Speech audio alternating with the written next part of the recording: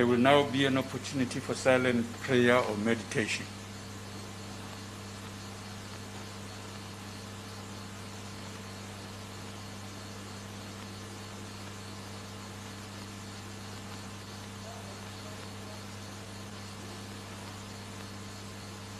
Thank you. Please be seated.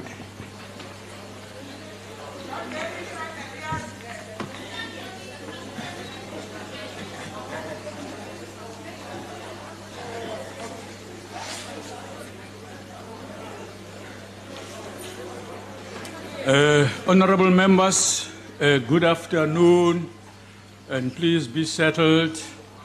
Stay where you are allocated a seat. Keep a safe distance from each other so that we keep this pandemic at bay. The first item on today's order paper is questions addressed to ministers in Cluster 2, Social Services. Honorable members, please give us an audience. There are 4 supplementary questions. This is a reminder. On each question, parties have given an indication which questions their members wish to pose. Adequate notice was given to parties for this purpose. This was done to facilitate participation of members who are connecting to the sitting through the virtual platform. The members who will pose supplementary questions will be recognized. In allocating opportunities for supplementary questions, the principle of fairness, among others, has been applied. If a member who is supposed to ask a question through the virtual platform is unable to do so due to technological difficulties, the party whip on duty will be allowed to ask the question on behalf of their member. When all supplementary questions have been answered by the executive, we will proceed to the next question on the question paper. The first question has been asked by Honorable S. Tambo to the Minister of Higher Education, Science and Technology. Thank you very much, Deputy Speaker. In view of the fact that the Republic is in the middle of a pandemic and that many students have no data and no access to university residences, Honorable Member Hooker, you've asked a question. It is the minister who will respond to you, and then you will have the first supplementary question. Sure. Okay. All right. That happens, yeah. Honorable Minister. Thank you very much, Honorable Deputy Speaker, and thanks to the Honorable Member for the question. It should be noted that part of the university's multimodal plans involve supporting those students who do not have devices to acquire these and allocating data to students. Information collected from universities indicated that by the 30th of September 2021, 90% of undergraduate students, including 91% of NSFAS-funded students, were being allocated data. An analysis of student performance in 2020 and the challenges that face students in engaging with multimodal forms of learning will still be necessary. The proposed policy that the member is asking about is aimed at encouraging students to pass their courses and/or modules each year and ultimately attain their qualification within the allowable timeframes. The proposed policy on the 75% progression rule, if implemented, would only apply as of the 2023 academic year and would not be applied to students who enter higher education for the first time. This is in recognition of the transition that many students make from high school to university. NSFAS is considering all inputs at the moment that have been received through the current consultation process, and once they are done, they will submit the recommendations to me. Thank you very much, Honorable Deputy Speaker.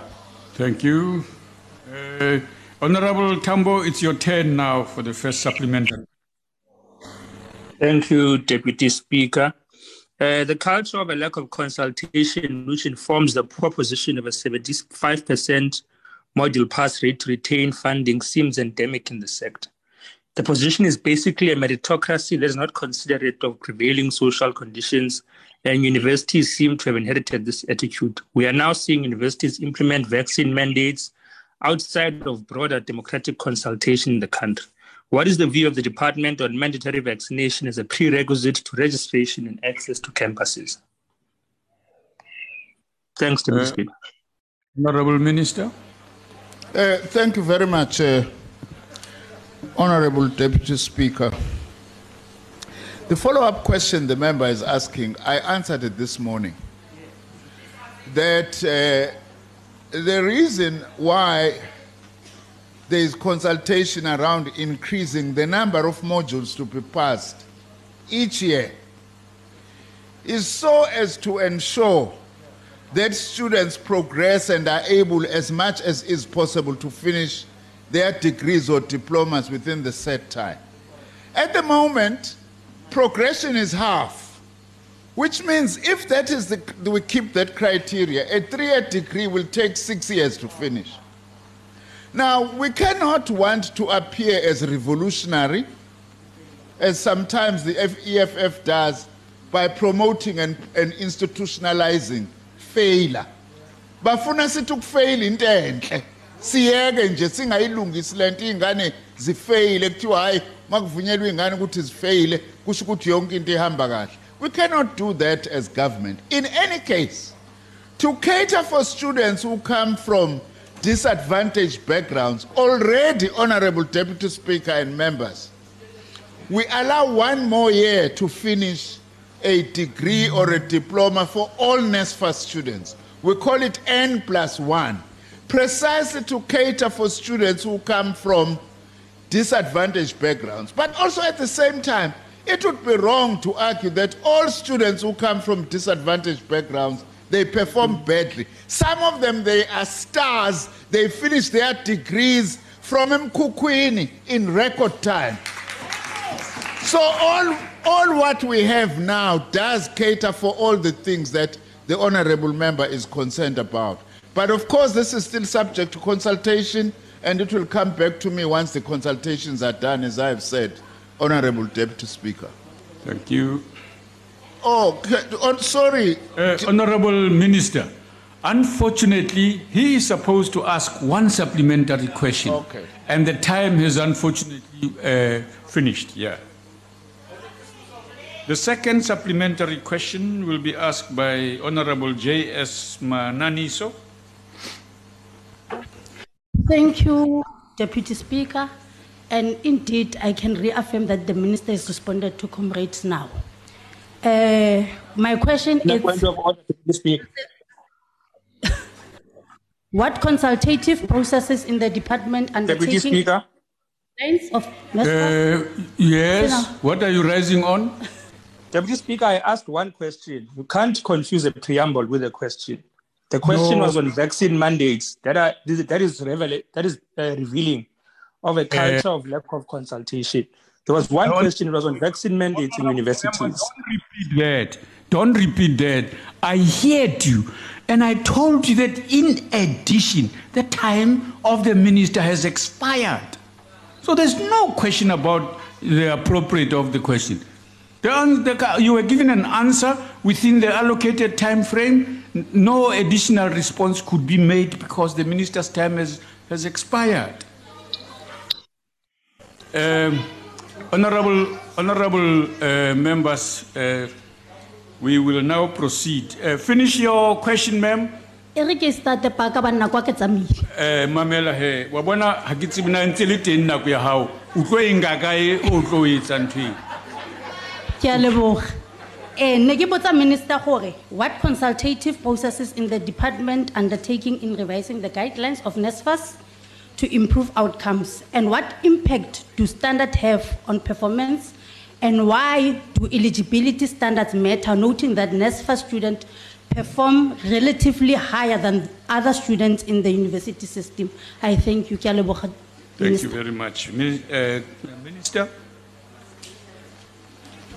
Thank you, Honorable Deputy Speaker. Thanks to Honorable Mananiso for the follow-up question. The process of consultation is being undertaken directly by NSFAS itself as the entity that is responsible for giving out.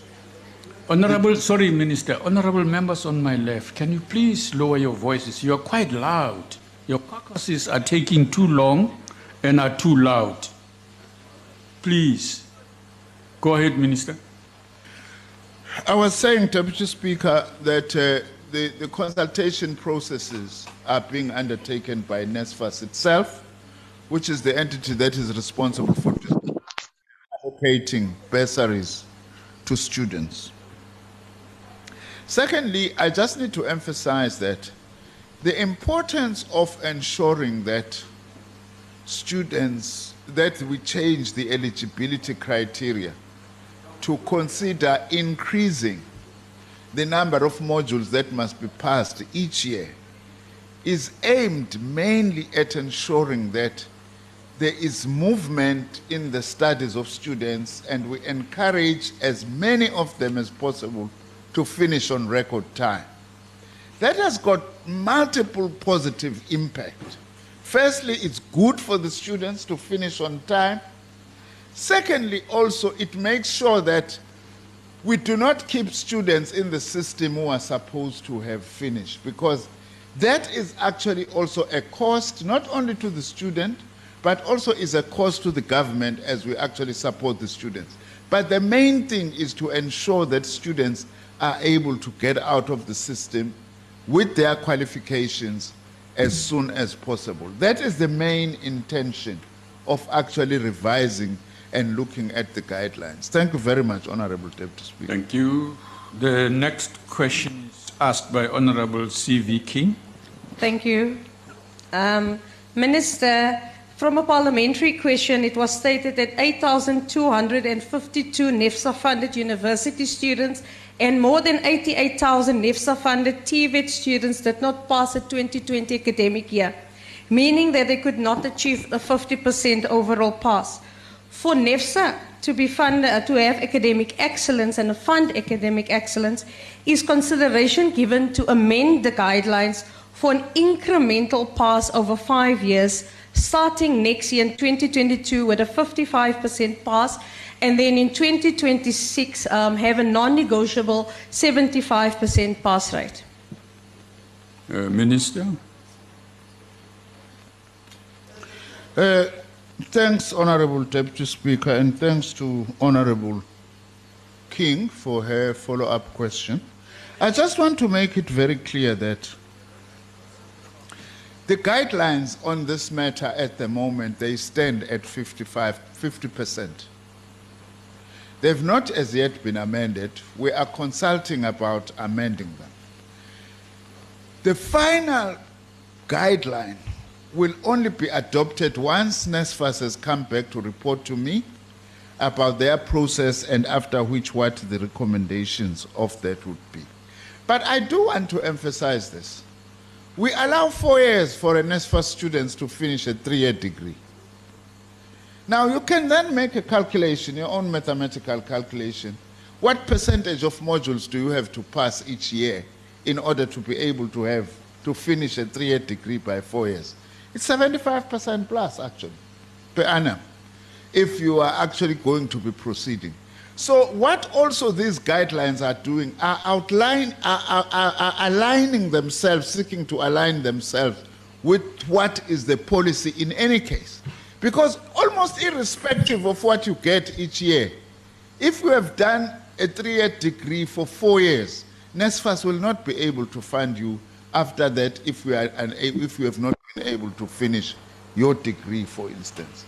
That is the purpose of this. It's not as sometimes, unfortunately, it gets presented in the media as if we're an uncaring government who doesn't care about students, that they're progressing.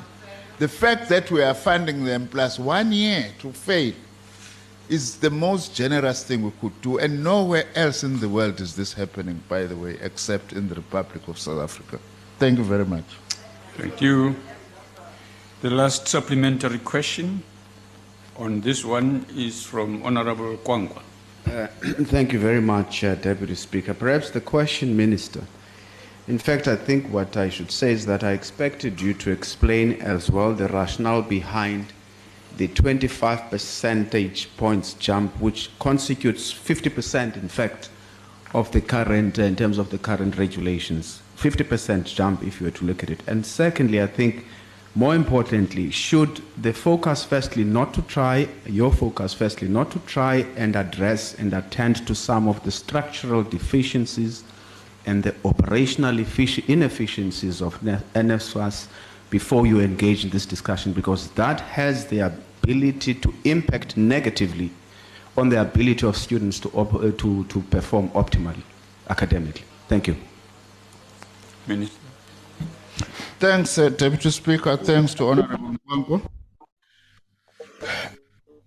Honorable Nkwankwa, if you want to ask me a new question on what is it that we are doing to make sure that the system is student-friendly, I'll be more than happy to do that. I'm saying this because I don't have the time now to be able to outline to you the amount of investment. Sorry,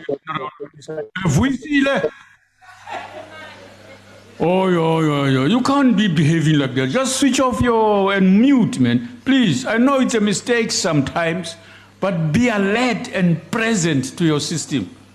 We can't be having such interruptions every day, and we must remind members every day. No, what's wrong with us, man? Really? Go ahead, Honorable Minister.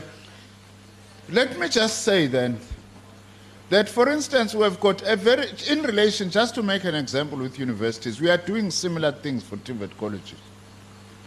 We have what is called a University Capacity Development Program, which is focusing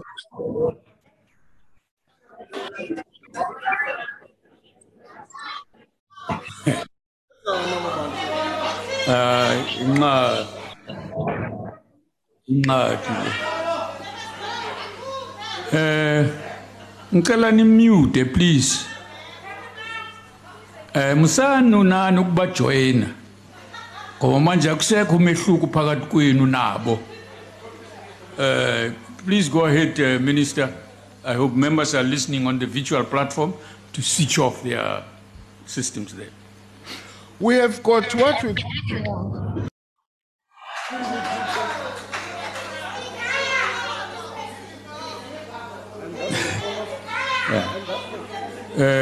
proceed, Minister. We have the University Capacity Development Program, which focuses on improving, amongst other things, learning and teaching, strengthening support to students, as well as ensuring that we have got appropriately qualified academics in institutions. For instance, our goal is that in the end, you should not have someone who is a lecturer at a university who does not have a doctoral degree. We're working towards that. Those are all the things, because it's not in our interest as government, by the way, just to be satisfied by funding students, but being funded into a system that is not being responsive to them. So there are a lot of things that we are doing to improve the pass rate and to create student-friendly institutions, both at university and TVET colleges, and indeed in our community education and training. So we have to do both things. As we change the guidelines, we continue to improve the situation. One should not necessarily wait for the other. We have a comprehensive approach to ensuring improved outcomes from learning and teaching activities in our institutions. Thank you very much, Honorable Minister. To speak. Question number 313 has been asked by Honorable T.M. Masuta to the Minister of Human Settlements. Honorable Minister. Thank you very much, Deputy Speaker. Greeting and thank you, Honorable Masuta, for the question. The issue, I must indicate first that government remains committed in terms of providing shelter, especially to the most vulnerable and the indigent communities. Yes, since I've been in the portfolio, we have received a report in terms of the unfinished projects across the country, visiting the 7 out of 9 provinces as well. We have interacted with stakeholders where we found the unfinished projects. We are currently Deputy Speaker and honorable members, quantifying. We can say so far, we've been able to quantify 1.9 million units of houses that have not been completed, and this is for different reasons. One is where you find that somebody would have done a house, left it at a foundation phase because either resources had run out in terms of our allocation of resources. Others is because somebody would have received the money and never actually gone to finish, and those are some of the cases that are with law enforcement agencies, and others would be lack of understanding of what needs to be done. So it's at different various levels and also for different purposes, Chair. But what we are doing now is to quantify them, put them together in terms of the value, how much we need, and also to check the credibility of the structure so that when we say we are rectifying, we know that we're rectifying structures that will be able to stand. So we will be able to provide through the portfolio committee in 3 months' time, quantified a clear analysis of the unfinished projects across the country and where they are and how we are going to deal with them. Thank you very much. Thank you, Minister. Honorable Masuta. Thank you, Deputy Speaker. I hope you can hear me. Yes, Am I audible?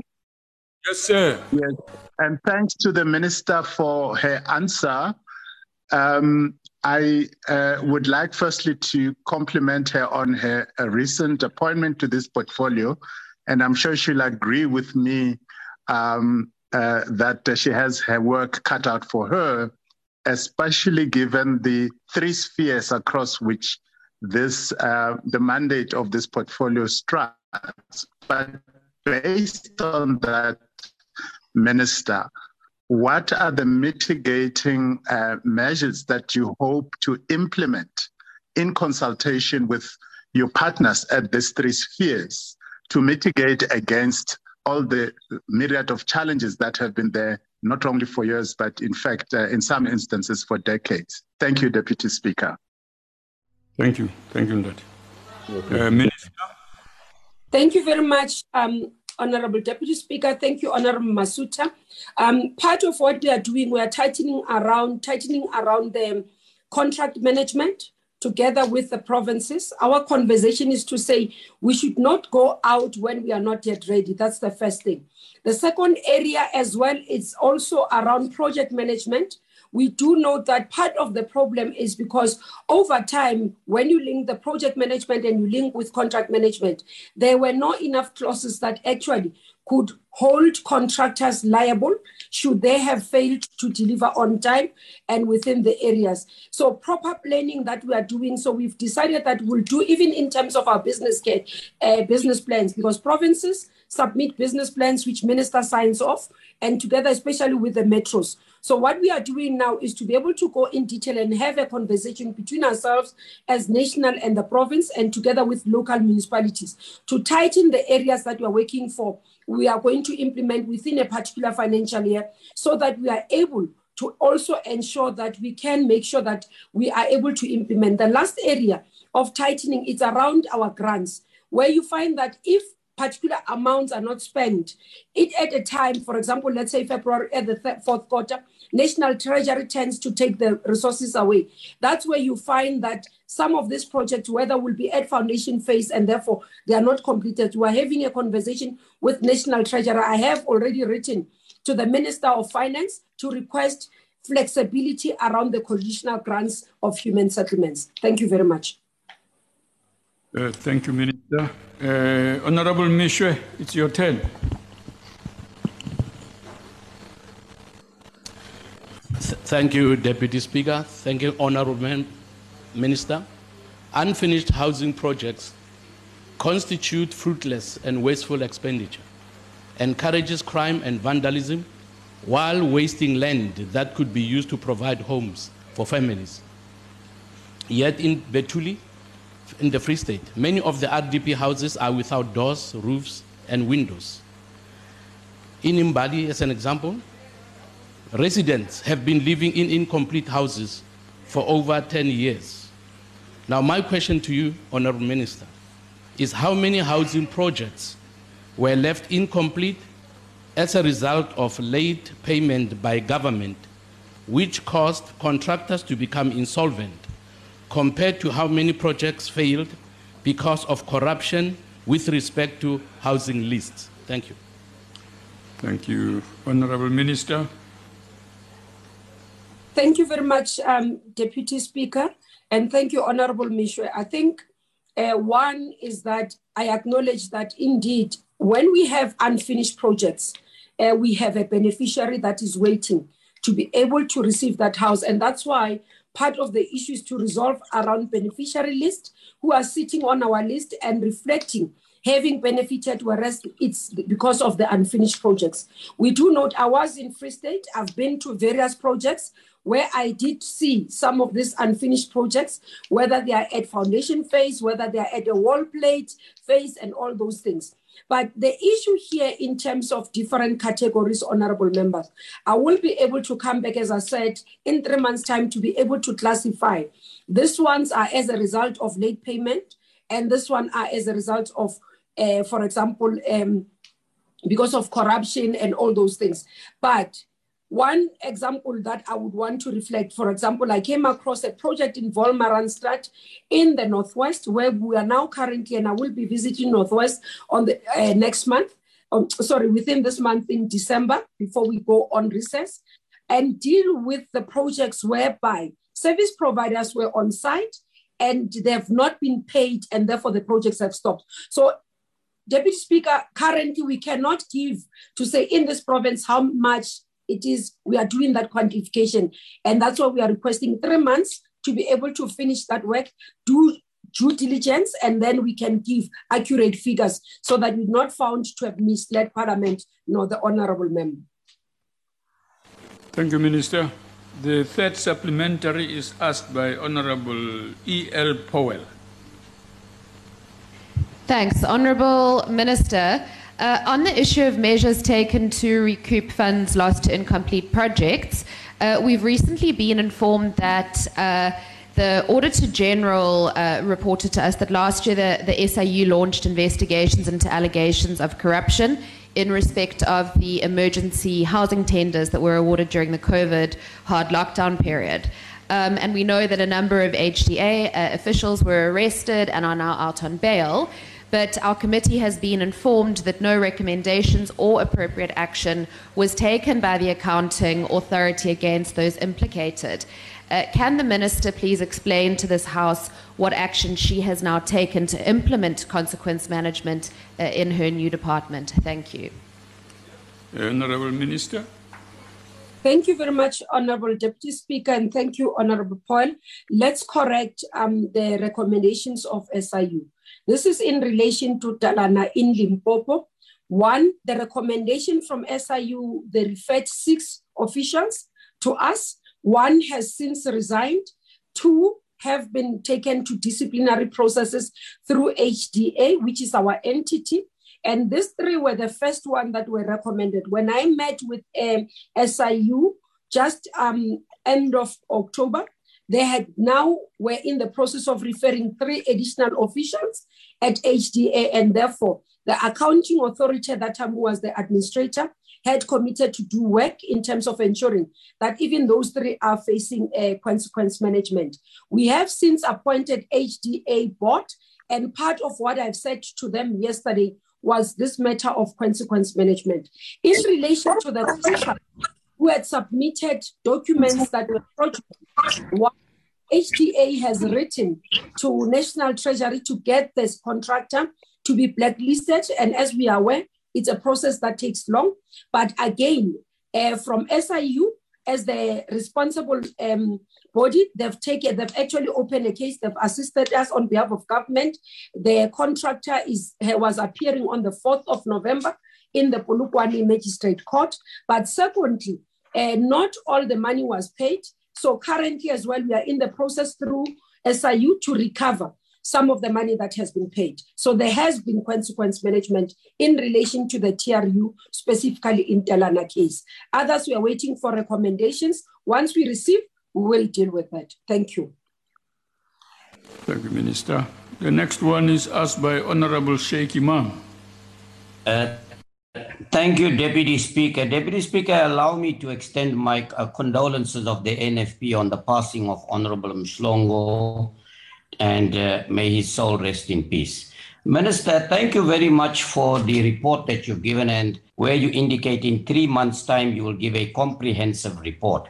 Would you consider adding to that report, Minister, for the purposes of transparency, value for money, identifying repeat offenders or delinquent contractors, all contracts that have housing contracts that have been allocated countrywide, including the names of such contractors and the value of those contracts, and whether there's been any escalation in these contracts to ensure that we are not now costing us a lot more than before. Thank you.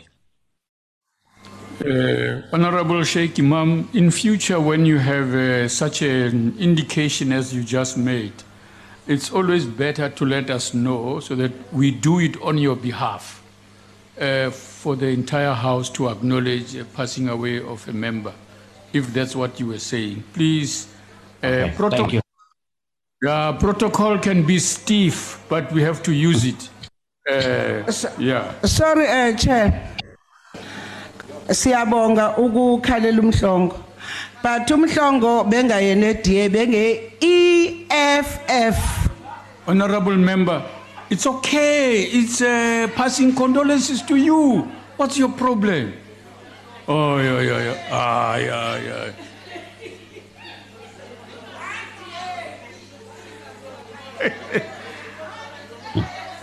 Kahleni uma ubuntu sebubalekile ngaleyo ndlela kubi. Let's go to Honorable Minister.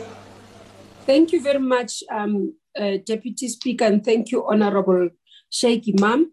I do think what Honorable Sheikh Imam is requesting, it will be quite an extensive work that you can't do in 3 months. I think we need to be quite realistic.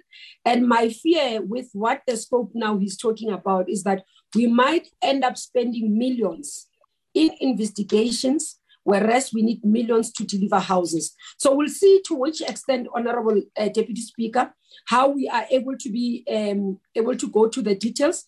But what I can assure Honorable Sheikh Imam is transparency and more accountability, but also caution that we shouldn't spend the limited resources that we have as the department in investigations instead of in delivering of the houses. Because if we are to go into detailed verification, we might not be at a position as a department to do that. We might have to find a service provider that is able to give us those that this contract was supposed to be 20 rand, then it has been escalated. And you can only do that with, for example, forensic investigators. And we know, Deputy Speaker, they are quite expensive. So I'm just bringing caution while we'll do our best to ensure that there's transparency and accountability in terms of the work.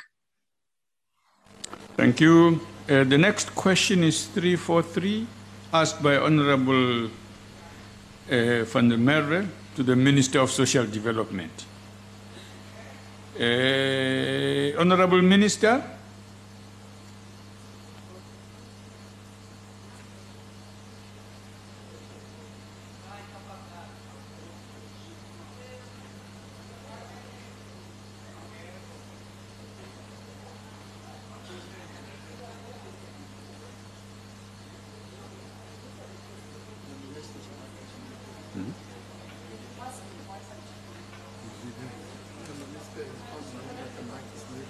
Okay, unmute your mic, Honorable Minister.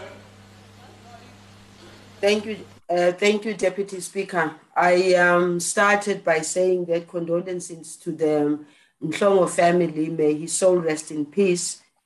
We had our moments in the House. May he rest in peace.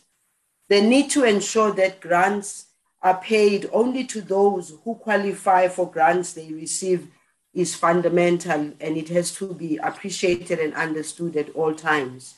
To this end, SASSA regularly checks the social grant database against personal information to ensure the integrity of the social assistance database. The exceptions are managed in terms of the provisions of the Social Assistance Act, even where public servants are involved. The suspension of these social grants which I know caused a whole lot of uproar, was reversed in November 2021 following the outcry that the vast majority of the beneficiaries were EPWP beneficiaries, workers who or interns whose stipend is paid through PESAL. This information is being validated with the Department of Public Service and Administration and will inform the review process that is being done.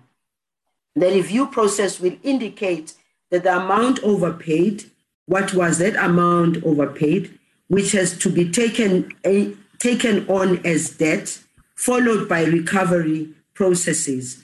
There is no indication at this stage of the actual amount overpaid. And the answer to B is that no disciplinary action has been taken against any SASSA official for the above, as there is no evidence that any SASSA staff member failed to implement the legislative prescripts for the approval of these grants. However, should any evidence be uncovered during the review process that the prescripts were not followed, disciplinary action will be implemented. Thank you, Deputy Speaker. Thank you. The first supplementary is asked by Honorable van der Merwe.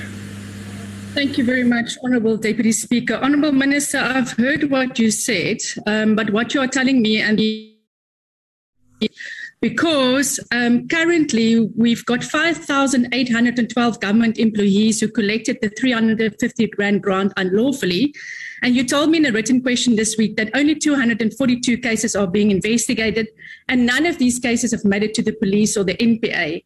Furthermore, no government officials are suspended for these 350 Rand grants, which they collected unlawfully.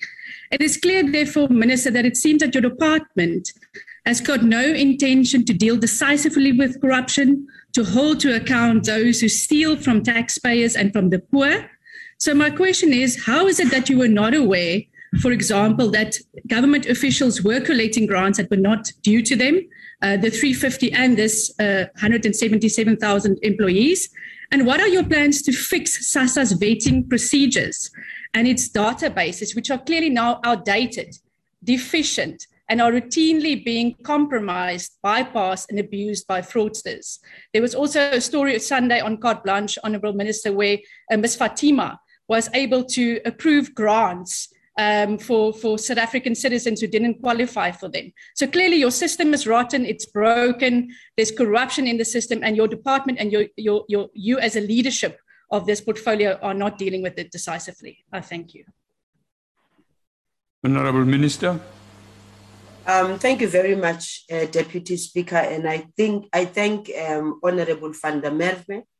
I do want to make it straight, and I do want to make it as a fact that we do everything we can to make sure that any monies that have been unlawfully taken by anybody in our system, that money has to be returned. We do have a debt book, and that debt book is what we use to try and recover the money as much as we possibly can.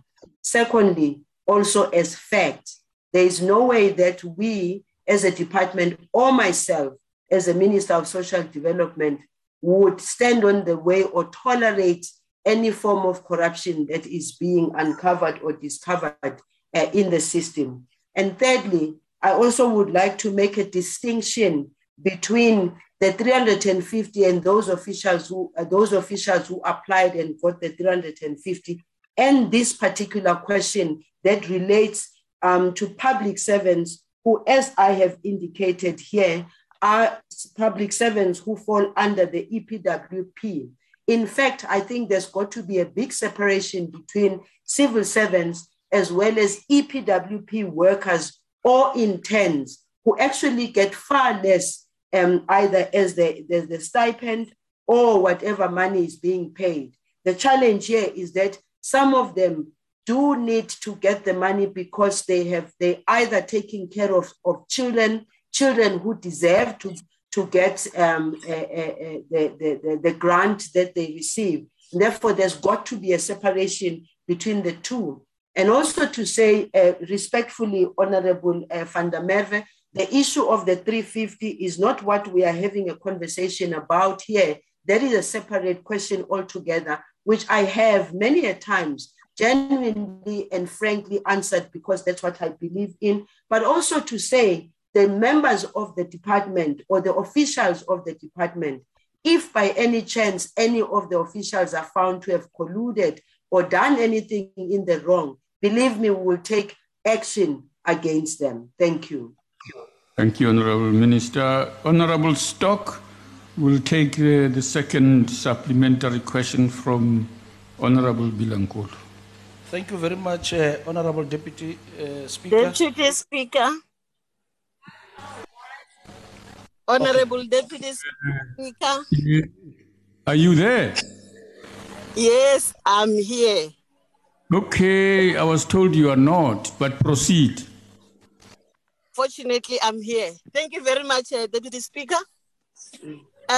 Honorable Minister, what system has the department introduced and envisaged to develop and improve its ability to have information sharing with different organs of state in ensuring the avoidance of double dipping of government financial support interventions to ensure optimum social assistance for the poor? Thank you very much, Deputy Speaker. Thank you, Honorable Member. Honorable Minister. Thank you very much, Honorable Bilankulu, for that question. At present, the SOCPEN system interfaces with the population register of the Department of Home Affairs to validate the applicant's identity number, marital status, and names, as well as the government's employee database called PESAL, to validate whether the applicant is employed in the public service or not.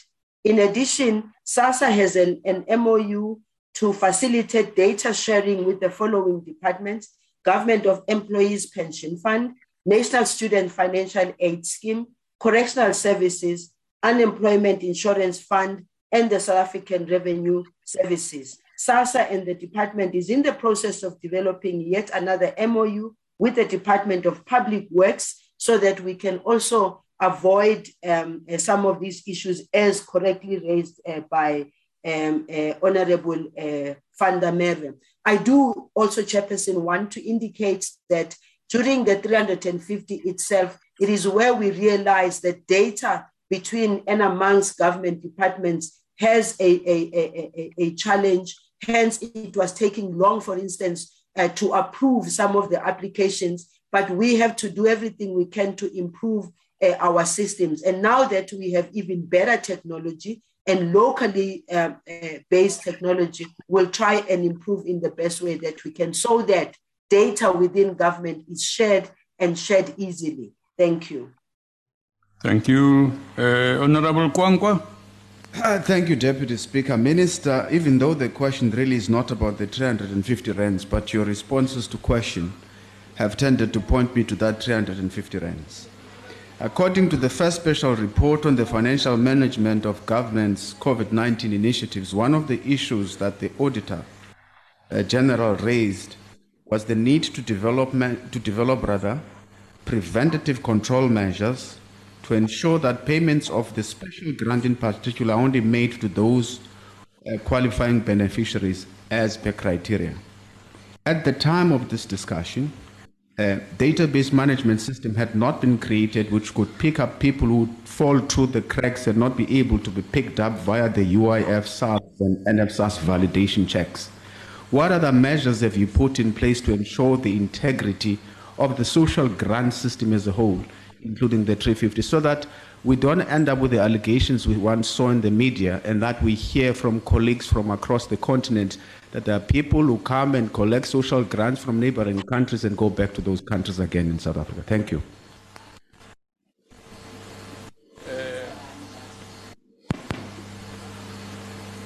Thank you, Honorable Member. Honorable Minister.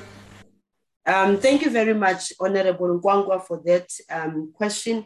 And yes, it's important for us to appreciate the fact that we have to keep on improving our system. For instance, I may say I'm having endless discussions with the CEO about the SOCPEN and the old system called SOCPEN and the need for us to be able to acquire new systems that can be able to be effective, if I may use that right word, so that we do not have the kind of issues that are being raised about the wrong people getting social grants. But I do want to say, Honorable Deputy Speaker, that as far as the SASSA systems are concerned, really to a very large extent, when it comes to the ordinary grants that have been given, never mind the 350, the system has been working very well from a point of view of registration and ensuring that people are paid. What has been a problem, obviously, is how do we make sure that the information that is being given by the beneficiaries is the real information, and there can be checks and balances of ensuring, for instance, that it is not citizens who are coming from other countries who have got no citizenship of South Africa. But we must also realize that even for some of the people who are foreign nationals in South Africa, some of those who have already acquired the citizenship and have been here for a long time will not be excluded. But I do agree that the database management system needs to be improved. And there is already a process within SASSA of ensuring that we can acquire a better database management and processing. Thank you, Chair. Thank you, Minister. The last supplementary question on this matter is by Honorable L.H. Aris. Yeah, thank you very much, Deputy Speaker. Minister, yes, I hear you hammer on per cell and per soul, but the reality of the information that you have is that you only have a per cell and per soul number. That's it. Minister, the biggest scandal here is that this flagrant theft of public funds meant for poor people was allowed to take place. This speaks directly to the lack of internal controls within SASSA and an outdated system, and perhaps collusion between corrupt officials and others outside of SASSA. What measures have you taken to tighten internal controls within SASSA to ensure that there is no corruption of any kind? And when do you take accountability for all this embarrassing corruption? Honorable Member, Honorable Minister. Thank you very much, Chairperson. The one thing I can assure you, Honorable Aris and Honorable Members, is that I will never run away from responsibility. I have always said at all times that when there are faults that are being found in my system, I take responsibility upfront by ensuring that I do what needs to be done in terms of ensuring that there is adequate checking of our systems. And there's also, in fact, by the way, before we even get to the system of what needs to be done, government does have the systems of checks and balances. Yes, obviously the problem, it is about outside people who plot and plan and twist the system. And a few, again, I want to say a few, because if you look at the work that is done by the Department of Social Development overall, and in particular by SASSA officials who really wake up in the morning to go and do their job, they are in the majority. It's just a small minority of people. And I can tell you now that if we do come across those and they are found to be guilty, the law will always take its course in this case. There's no way that I, as a minister, can cover up when it comes to officials who are corrupt. I have no intention of doing that. And I have told the members over and over again, even in the portfolio committee, that I don't run away from responsibility. Where I need to take responsibility, I will take responsibility. I thank you. Thank you. The next question is 314, asked by Honorable G.K. Tseke to the Minister of Water and Sanitation. I'm informed the Deputy Minister will take the questions. Honorable Deputy Minister. Your Excellency, Deputy Speaker, thank you very much. I also joined the Minister Umakeba ngongidlulisa amazwi okuzwelana nomndeni wakwaNjomane Babu Deputy Speaker. Well, thank you very much to the question asked by Her Excellency Comrade Great Zeke. The Constitution, Chair, implodes us that water is a right and it's a right to life. Therefore, every drop of water that other people are blocking or they are wasting, Chair, someone downstream or someone somewhere is looking for that particular drop.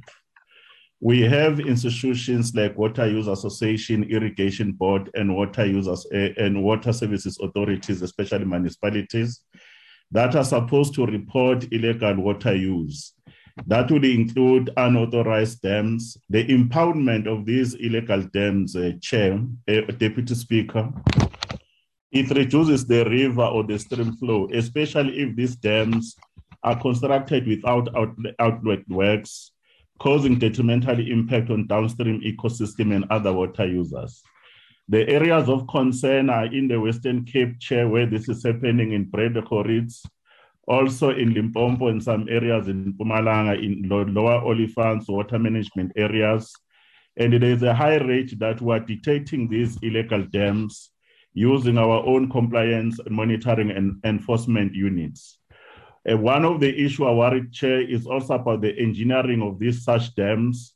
Some of the structural integrity of these dams, they can cause a lot of problems.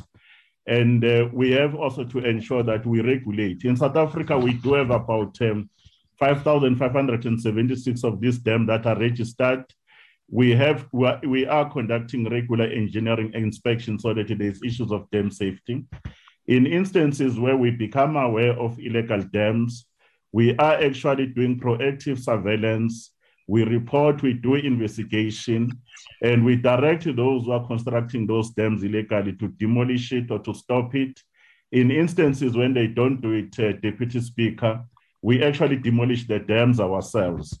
And in certain instances, we open criminal actions as required by the law. At this stage, since 2017, we have about 174 cases that were reported, and 21 of them have been finalized. The other ones are a little bit difficult, Chair, because of engineering challenges. The biggest culprits on this matter, Chair, is mostly in the agricultural sector, where predominantly this sector is stopping water. Remember the problem of Cape Town. They said there was day zero, but there were certain farmers that were saying that water is available because they stopped that water at the top. The regulation of illegal dams, Chair, will continue to conduct them in a spirit that we all live downstream, and we need to prevent those upstream from abusing their privileged location to the detriment of the downstream water users. We urge public, we urge the leaders and all entities to report instances where water is being abused and is not available for other users. I thank you, Chair. Thank you, Deputy Minister. Honorable Zeke. Thank you very much, Mutlatsa Musa Khotla, and thank you very much, His Excellency, the Deputy Minister of Water and Sanitation. My question is that what is the department doing to ensure it builds a substantive surveillance and processing capability to address the illegal dams problems, noting the low number of cases identified and processed? Thank you, ma. Deputy Minister. Well, thank you very much, Deputy Speaker. To Her Excellency, Comrade Whip of our committee, we are actually increasing the capacity of the department when it comes to the regulatory function in the department. Chairperson, we need to indicate it has been neglected over some time. We are trying to increase the staff numbers that will be responsible for compliance. We used to have the blue scorpions that need to be able to do some of these surveillance activities. At the very same time, Chair, we need to indicate that the advent of technology like we're using today will be able to place the eyes in the skies using the drones to deal with some of these particular issues. But for successful prosecution, we'll engage with our counterparts in the Ministry of Justice so that even the prosecutors and the law enforcement agencies, when we take these cases to the courts, we are very successful. But we will also ensure that we call upon all South Africans who are actually using water to register for their water use in our own system so that we can be in a position to ensure that we do compliance licensing in terms of the process of verification and validation. But as we say, Chair, anybody who steals water, irrespective of your standing in the position in society, that's illegally. We are denying other people their human rights and dignity to water, and the law shall act, we shall act without any fear or favor. Thank you, Chair. Thank you, Honorable Basson. Thank you, Deputy Speaker. Good afternoon, Deputy Minister. Minister, the previous minister indicated that the verification and validation of existing lawful water use and water registration will be speeded up. Minister, as you know, this is not happening at this stage.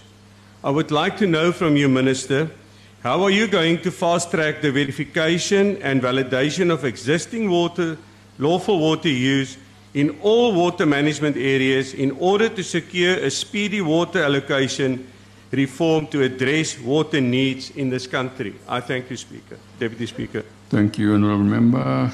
Honourable Deputy Minister.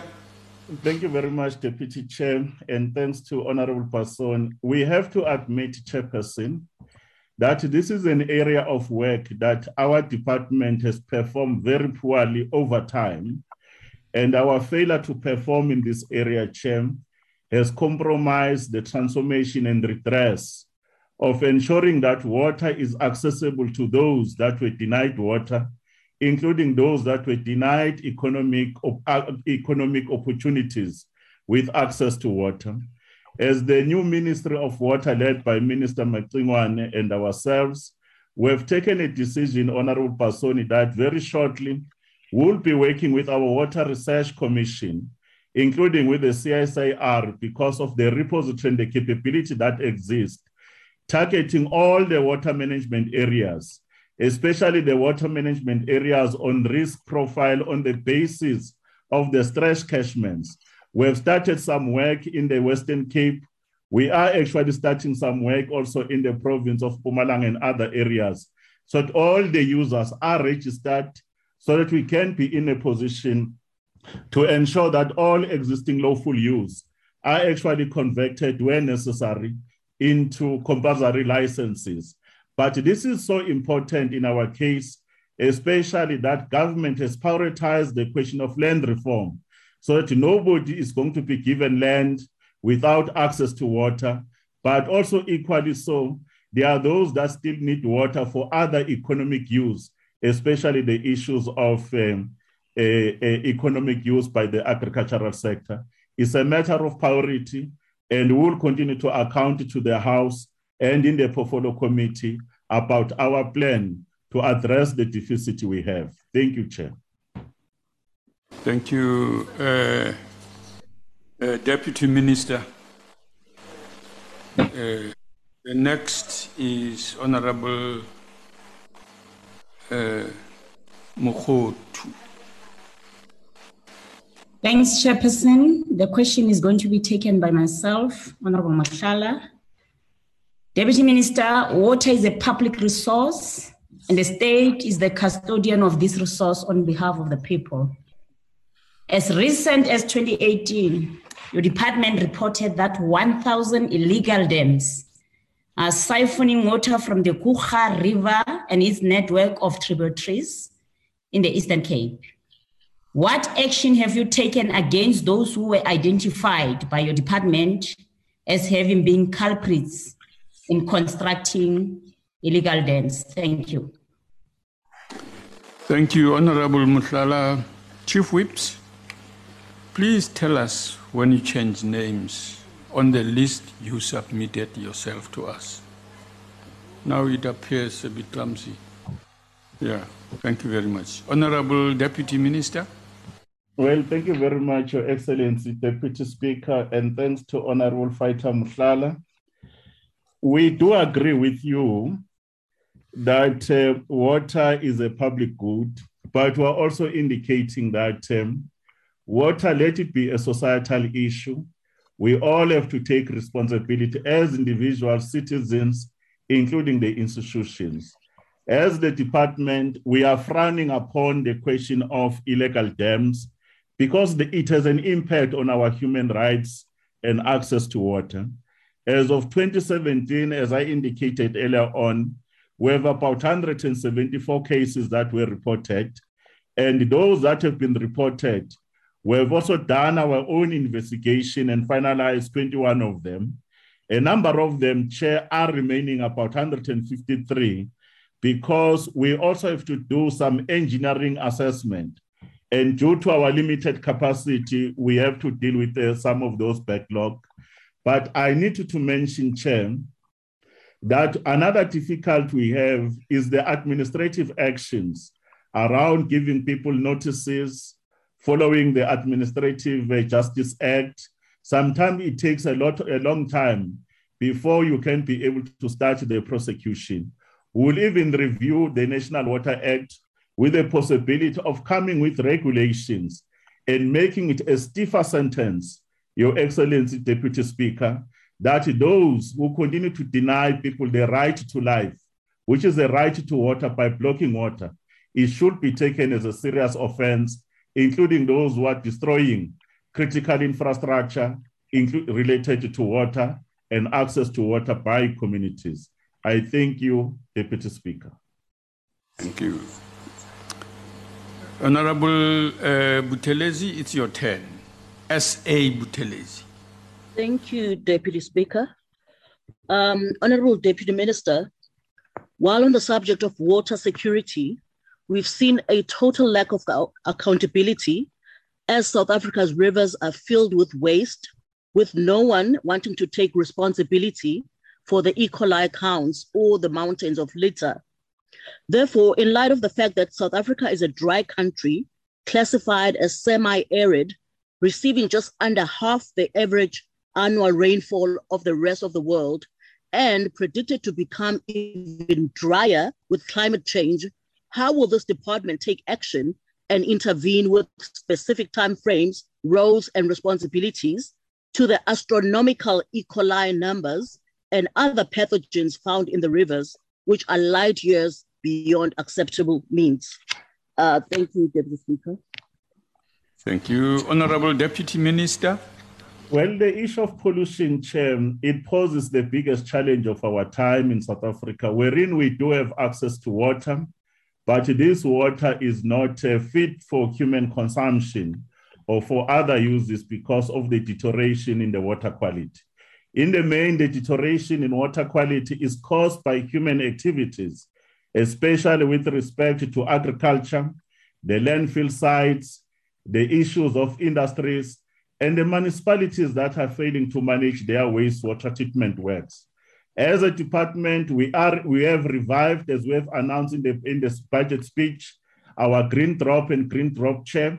We have also improved our capacity around water quality monitoring.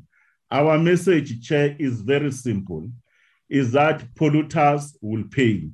We'll conclude in Cabinet early next year our submission to Cabinet with respect to the waste charge discharge system as a premium to all those that continue to pollute our ecosystem.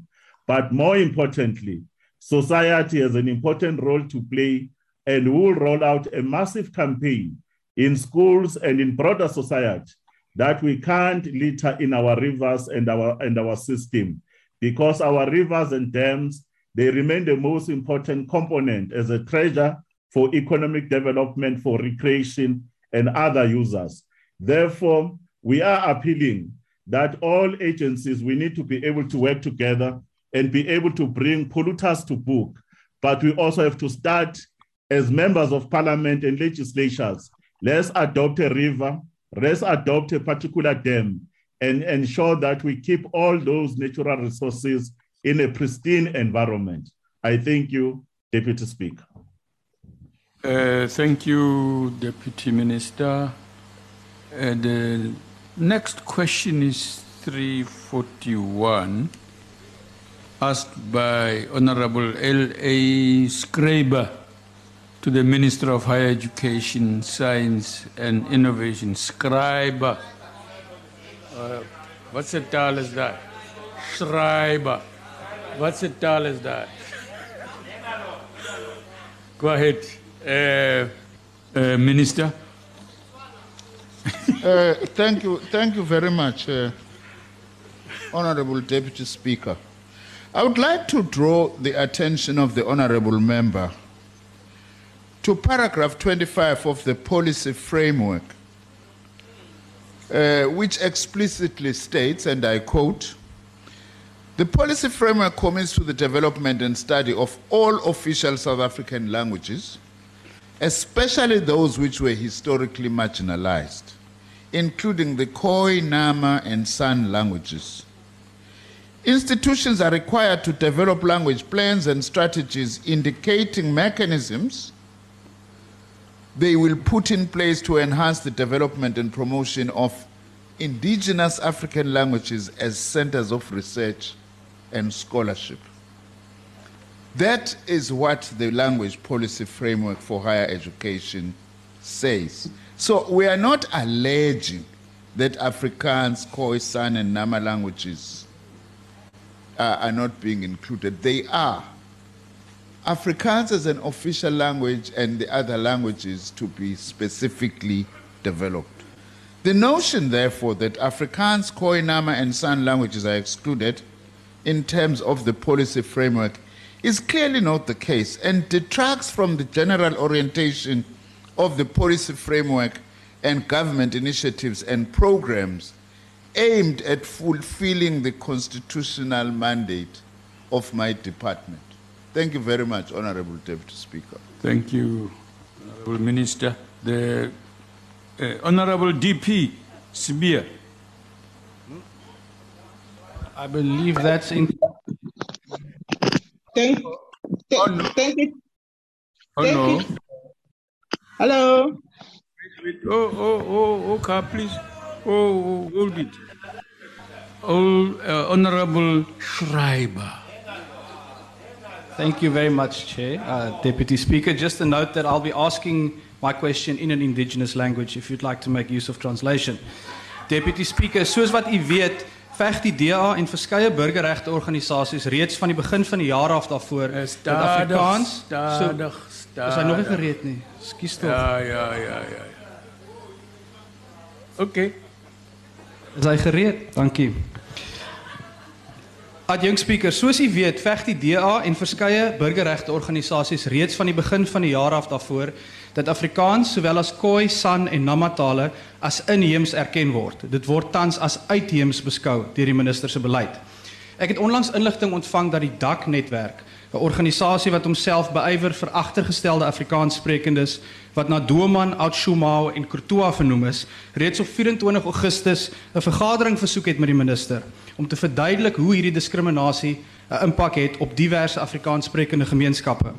Minister, waarom ignoreer u die DAK-netwerk se versoek vir 'n vergadering en sal u vandag, gegee wat u vroeër gesê het, in hierdie huis onderneem om Afrikaans sowel as Khoi, San en Nama tale as inheems in te sluit in die beleidsraamwerk voordat dit op 1 Januarie in werking tree? Dankie. Honorable Minister. Honorable Deputy Speaker, firstly, I just want to say I have not refused to meet with anyone. Anyone who would like to meet with me on the language policy is more than welcome, including yourself, Mr. Schreiber. I'm much closer than the UNESCO that we are trying to protest to over a non-issue. Secondly, the issue of the status of any language in South Africa, which you are raising with Afrikaans, because it's a different question. You are saying Afrikaans is an indigenous South African language. That's an issue for the Constitution and for the Department of Arts and Culture. I don't deal with the status of languages. I deal with the use of languages in the higher education and the post-school education and training sector. Anyway, I'm willing to debate you. I'm willing to debate you. The issue that we are trying to run away from is that our policy says we must develop languages that way. We protect all African languages, but we must pay particular attention to those languages that were suppressed in the past, which is the 9 Bantu languages as well as the Khoi, Nama, and San languages. Afrikaans under apartheid was privileged and all resources poured into it, and we are not against Afrikaans, but we must promote the African indigenous languages. That is the policy of government. And I am not going to be apologetic about that. To promote those languages is not to be anti-Afrikaans or to be anti any other languages. Thank you very much, Honorable Deputy Speaker. Thank you, Honorable Minister. Honorable DP Sibia. You've got interesting initials for high office, DP. Yes. Thank you, Deputy Speaker. Thank you to the Minister. What is the department doing to promote the indigenous languages in higher education? Thank you, Deputy Speaker. Thank you. Thank you, Honorable Deputy Speaker, and thanks to Honorable Spear. Precisely, Honorable Spear, your question is so spot on. The reason why we've developed this language policy framework for the post-school education and training system is so that we actually bring justice to the language question in South Africa. It's precisely aimed at identifying resources and additional measures that we should put in place to promote the African indigenous languages. The fact that matric, the overwhelming majority of matric students right now are writing their exams in a language that is not their mother tongue, is criminal in terms of education. And that is what we are wanting to address. So, Honorable Spear, once all the discussions are underway right now by all the universities discussing the language issues, out of the consultations, we are then going to get a comprehensive report, especially on what additional measures to take. But I must conclude by saying, already some universities are doing very well. At UCT, you can't finish your medical training without at least having conversational isikos, irrespective of your first language. UKZN is doing the same thing in promoting isiZulu. In fact, I can go to a number of other universities, and we are working together to reinforce that so that there is justice in language in this country, and which is what is needed to promote an inclusive and a democratic South Africa. Thank you very much, Honorable Deputy Speaker. Thank you, Honorable Minister. The third question is asked by Honorable W.J. Boshoff. Agbare adjunct speaker en agbare minister. Wat ek wil weet sluit baie sterk aan by wat die agbare Sibia nou net gesê het. My inligting is dat Afrika-tale, inheemse Afrika-tale soos wat dit tradisioneel benoem is, aan Suid-Afrikaanse universiteite agteruitgeboor het sedert 1994 en nie vooruit nie. Met ander woorde, vaktaal wat besig was om te ontwikkel in isiZulu, in isiXhosa en in Setswana. Dit is projekte wat gestaak is en wat beteken dat hierdie inheemse tale in 'n swakker posisie is as voor 1994. Wat ons by die beleidsraamwerk bring wat sê dat Afrikaans as 'n inheemse taal maar wat voorheen bevoordeel is, eintlik eers ingehaal moet word deur die ander inheemse tale voor daar weer in Afrikaans gewerk word. Maar hierdie beleidsraamwerk sê basies presies dieselfde sedert 2003. En sedert 2003 het die Afrika-tale nie vooruitgekom nie. Ek wil graag weet wat gaan nou verander. Baie dankie, agbare adjunct speaker. Honorable Boshoff, your time is expired. Be brief it still makes sense if it is brief. Honorable Minister. Akhbare Boshoff.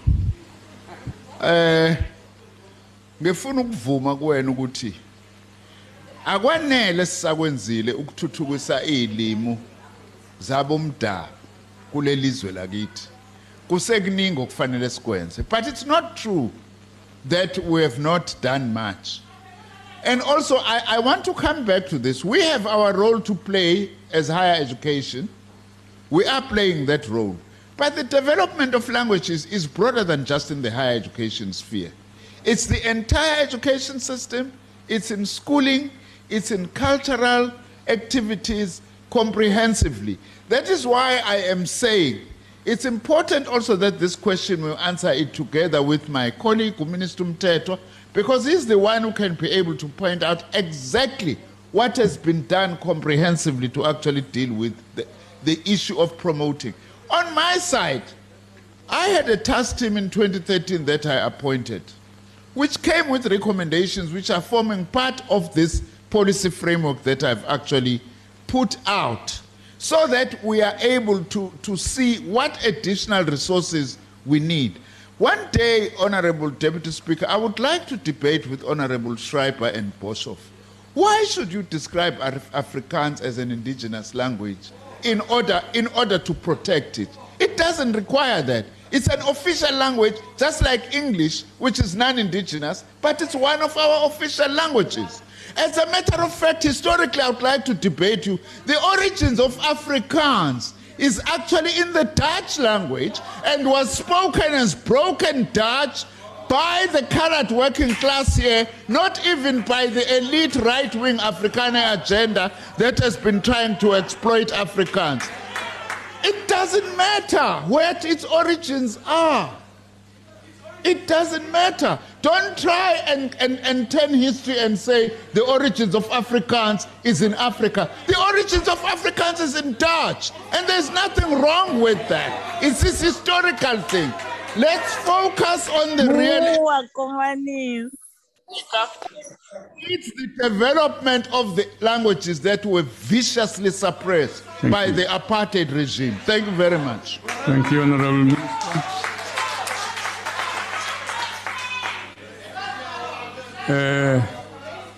EFF, the next supplementary question.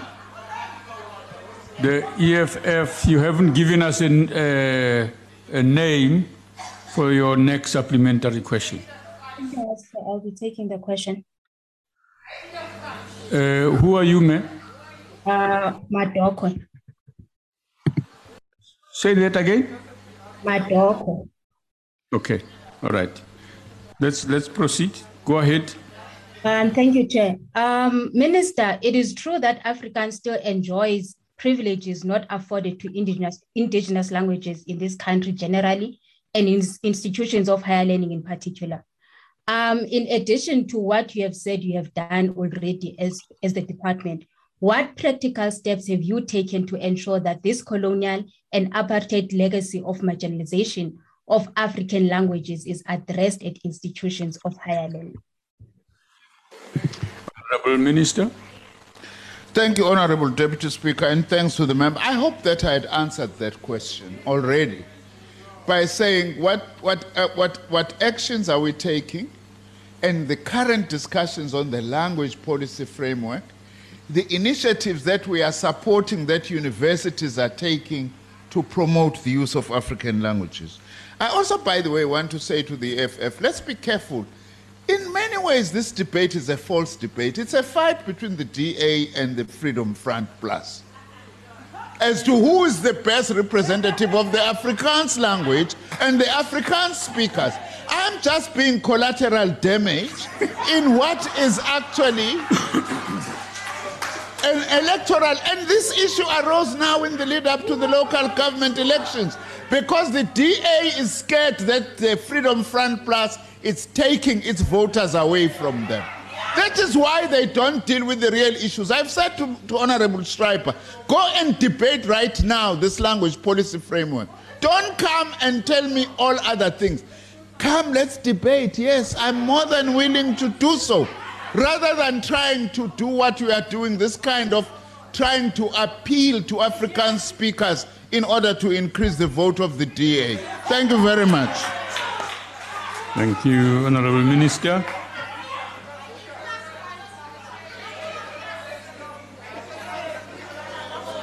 The next question is 312, asked by Honorable Mishwe to the Minister of Social Development. Honorable Minister.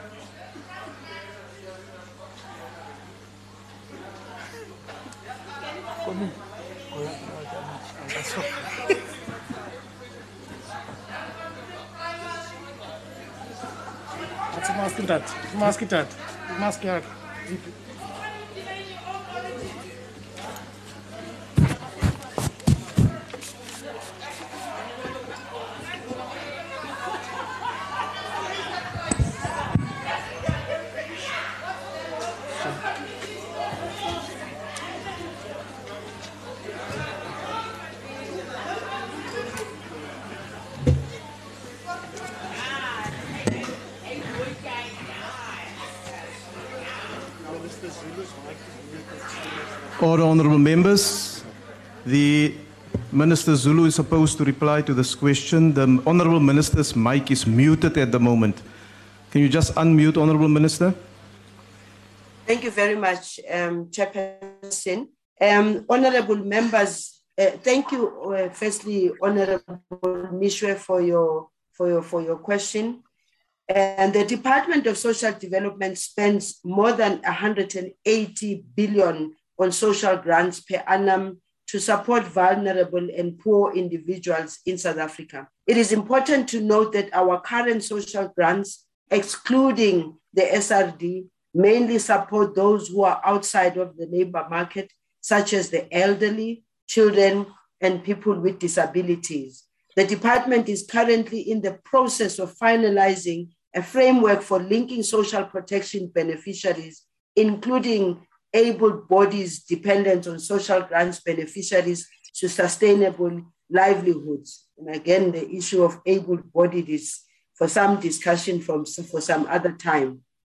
The target group will be broader than just the social grant beneficiaries, will include other members in their households who can benefit from such assistance. These will also include social relief of distress beneficiaries, those who receive a food parcel or frequent community nutrition development centers, which we call CNDCs, targeted communities such as the Khoisan, and those who have dropped out of other government programs, such as the EPWP program.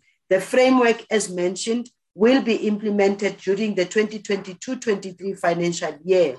And the objectives of the framework are to, amongst others, contribute towards creation of employment opportunities and thereby reduce levels of poverty, hunger, unemployment, and inequality, provide for an integrated approach to poverty alleviation and reduce intergenerational poverty, empower and strengthen the income, assets, and capabilities of social protection beneficiaries, and enable them to achieve sustainable livelihoods. And lastly, create a gateway to opportunities that will promote self-reliance. I thank you, Chair. Thank you, Honourable Minister. The first supplementary question will be asked by the Honourable Meshu. Thank you, Chair, and thank you, Honourable Minister, for that reply. South Africa currently has more grant recipients than salary earners, and millions are still waiting to hear the outcome of their grant applications. According to the senior economist at the Efficient Group, Dr. Francois Stoffberg, we have about 19 million South Africans living on social grants and 14.9 million who have jobs. And this is totally unsustainable. Order. May I ask the Honourable Mpushe, please switch off your microphone. You are disturbing the sitting. Please continue, Honourable Member. Given the appalling state of filth from uncollected rubbish and neglected drainage in many CBDs and townships throughout the country, which threatens residents' health and safety, Honourable Minister, I want to know whether you have considered to the urgent employment for people on grants to clear away rubbish and clean ditches. This would be vitally important for public health and safety and would give the unemployed an opportunity to do something worthwhile with their hands and earn an income. This, I believe, will help those who are on the system of grants look forward to the day they will be removed and when they will be able to have jobs to satisfy and look after their families. Thank you. The Honourable Minister. Thank you very much, Honourable Chair and Honourable Meshwe, for that question. I firstly want to make a distinction, and a very clear distinction, Honourable members, between the people who receive the social grants and the reasons why they receive the social grants. Firstly, the grants, as I indicated earlier on, it is grants that are given to the elderly, and there's just no way that we can want to start removing the elderly from the social grant because they are already in pension and they deserve to have that money. And maybe may I also remind the honourable members that the majority of our people who are elderly, who are dependent on the social grant, many of them didn't call for what is happening to them. Many of them didn't have jobs at the time when they were supposedly the sole abled body. Many of them were not even able to save as much money for their future and for their retirement because they were busy taking care of their children and grandchildren, and they were earning miserable salaries at that. And some of them actually didn't even work or didn't get any salaries at all. So there must be a distinction. And then others are receiving the social grants because they are in the indigent register, or they are children whose mothers have to take care of them because some of the fathers are nowhere to be found to take care of the children. And lastly, some people are also disabled, and that disability, they did not call it upon themselves. And therefore, there are those people who our government, as according to the Constitution, must take responsibility of because they are unable to take care of themselves. And then I will go to those that are unfortunately not finding jobs because jobs are not available and the economy is not doing that well. Yes, I will agree that those that can be able to find jobs and can work. And I do want to say that my experience with the South Africans, the majority of whom are unemployed, it's not to say they don't want to be employed. They do want to be employed, but the conditions at the moment are such that jobs are hard to come by. And lastly, COVID has also devastated our economy, and therefore a lot of jobs have also been lost. So when all is said and done, yes, we have to take responsibility and help those that are not as privileged as some of us are, who cannot take care of themselves, not because they called it upon themselves, because the conditions are very difficult. And yes, Honourable Meshwe, we do everything we can on our side as government to look for opportunities, including the EPWP program that we encourage people to participate. Honourable Minister, your time has expired. Thank you. The next follow-up question will be asked by the Honourable Shlongo.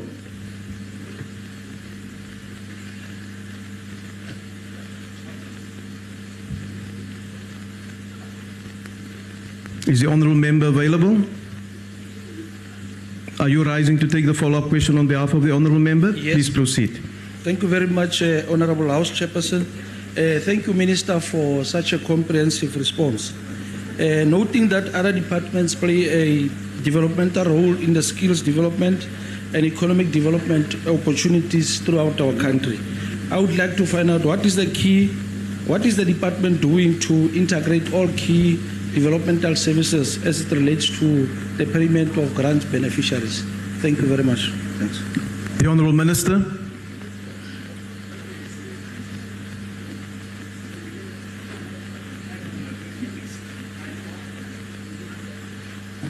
The Honourable Minister.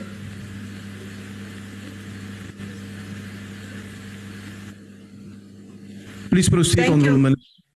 Thank you. Thank you, Chairperson, and thank you, Honourable Stock, for that follow-up question. In an attempt to provide integrated service delivery, the department participates in all joint coordinating structures, such as the Social Protection, Community and Human Development clusters and the Forum of South African Directors General, as well as dedicated interministerial committees and various joint task teams set up by government from time to time, aimed at coordinating government offering and opportunities for citizens, so that we also, as a Department of Social Development, can also be able to communicate what comes out of that and expose the opportunities for communities. The department has already made some progress with linking grant beneficiaries to other government services. For example, social grant beneficiaries automatically qualify for no-fee schooling, and the department also has an arrangement with NSFAS to provide support to former child support grant beneficiaries who qualify for further education. And I wish to thank especially those children, the child support grant beneficiaries who complete their matric, and we normally celebrate them and we assist them in making sure that their life is made easy and their journey is made easy towards the future, whether it's education, technical, university, and all. We have also referred beneficiaries of COVID-19 SRD grant to the Youth Mobi online portal, which is an employment assistance program supported by the Presidency's Youth Employment Program. And the department and SASSA is currently engaging with the Department of Public Works to conclude a data sharing agreement. This will enable SASSA to share EPWP opportunities with social grant beneficiaries, and discussions are also being held with the Department of Employment and Labour to determine the possibility of linking grant beneficiaries who are of employable age to the employment services offered by the Department of Employment and Labour. I thank you. Thank you, Honourable Minister. The next follow-up question is to be asked by the Honourable Opperman. House Chair, I'll be taking the follow-up question. It's Honourable Abrams. Minister, the vision of DSD is a caring and self-reliant society, as you mentioned, yet dependency on state welfare is increasing, and a matter that precedes COVID-19 and the 350 grant. As a result of a failing economy, grants will remain with us, trapping South Africans within a cycle of poverty if it is not reworked. DSD must focus from grants being a handout to a hand up by incorporating empowering conditions to a grant as to assist in creating an environment, an enabling environment for the private sector to create jobs. Minister, would you support and actively implement conditions attached to grants for those within that job-seeking age category? For example, attending free parenting skills or family strengthening workshops, CV writing or job interview readiness classes, substance abuse or GBV workshops, all which can be done within partnership with our NGOs and CEOs. Thank you, House Chair. Thank you. The Honourable Minister. Thank you very much, Chairperson, and thank you, Honourable Abrams, for that question. I seem to be getting a sense that members think that when we are supporting our communities, and especially those that are left with almost nothing, we are creating dependency. Let this be very clear. Nobody wants to be dependent on anybody. And this, I know as a matter of fact, engaging with the communities on the ground, that they too want to be assisted so that they can be lifted into being able to do things for themselves. And the fact must also be indicated here that when communities are struggling because of one thing or the other, including COVID-19 right now, when we are supporting those communities, we don't regard that as creating dependency. We would rather help our people who go to bed with absolutely nothing, that those who cannot afford to even buy a piece of bread, would rather be able to support them and assist them until such time that they are able to take care of themselves. Also, we need to create a conducive environment for our communities and community members, and they are very much willing to be assisted. And therefore, Honourable Abrams, I fully agree with you. those that can be assisted, and we can see that people can be assisted with skills development, which the department is doing, particularly focusing on women who have found themselves in the safe houses. Yes, we will continue to do that, because when all is said and done, let it also be clear, the majority of our people did not call poverty, unemployment, and inequality upon themselves. So government and the private sector has to do everything they can. I don't think also when we are assisting our community is just a handout. It is an amount of money that they deserve so that they can be taken care of. And the conditions for grants and all, yes, of course, if we have among our communities a very small number of people who want to take advantage of the grants, but I don't think there's anyone who can say that 300 rands is enough for them to live. It's a way that government is saying, while you are looking for something, while you are struggling, let us lift you up by ensuring that at least you can buy a loaf of bread, meal, and sugar and salt for your families. I thank you. Thank you, Honourable Minister. And the last supplementary question will be asked by the Honourable Breed. Thank you, House Chair. House Chair, currently 27.8 million people are dependent on social grants. More than 6 million of this number are for the 350 Rand SRD grant. Yesterday's unemployment figures show that more than 660,000 people have lost their jobs during this last quarter, and they will be running to SASSA next. Minister, this will not be sustainable. And EPWP work does not create sustainable jobs.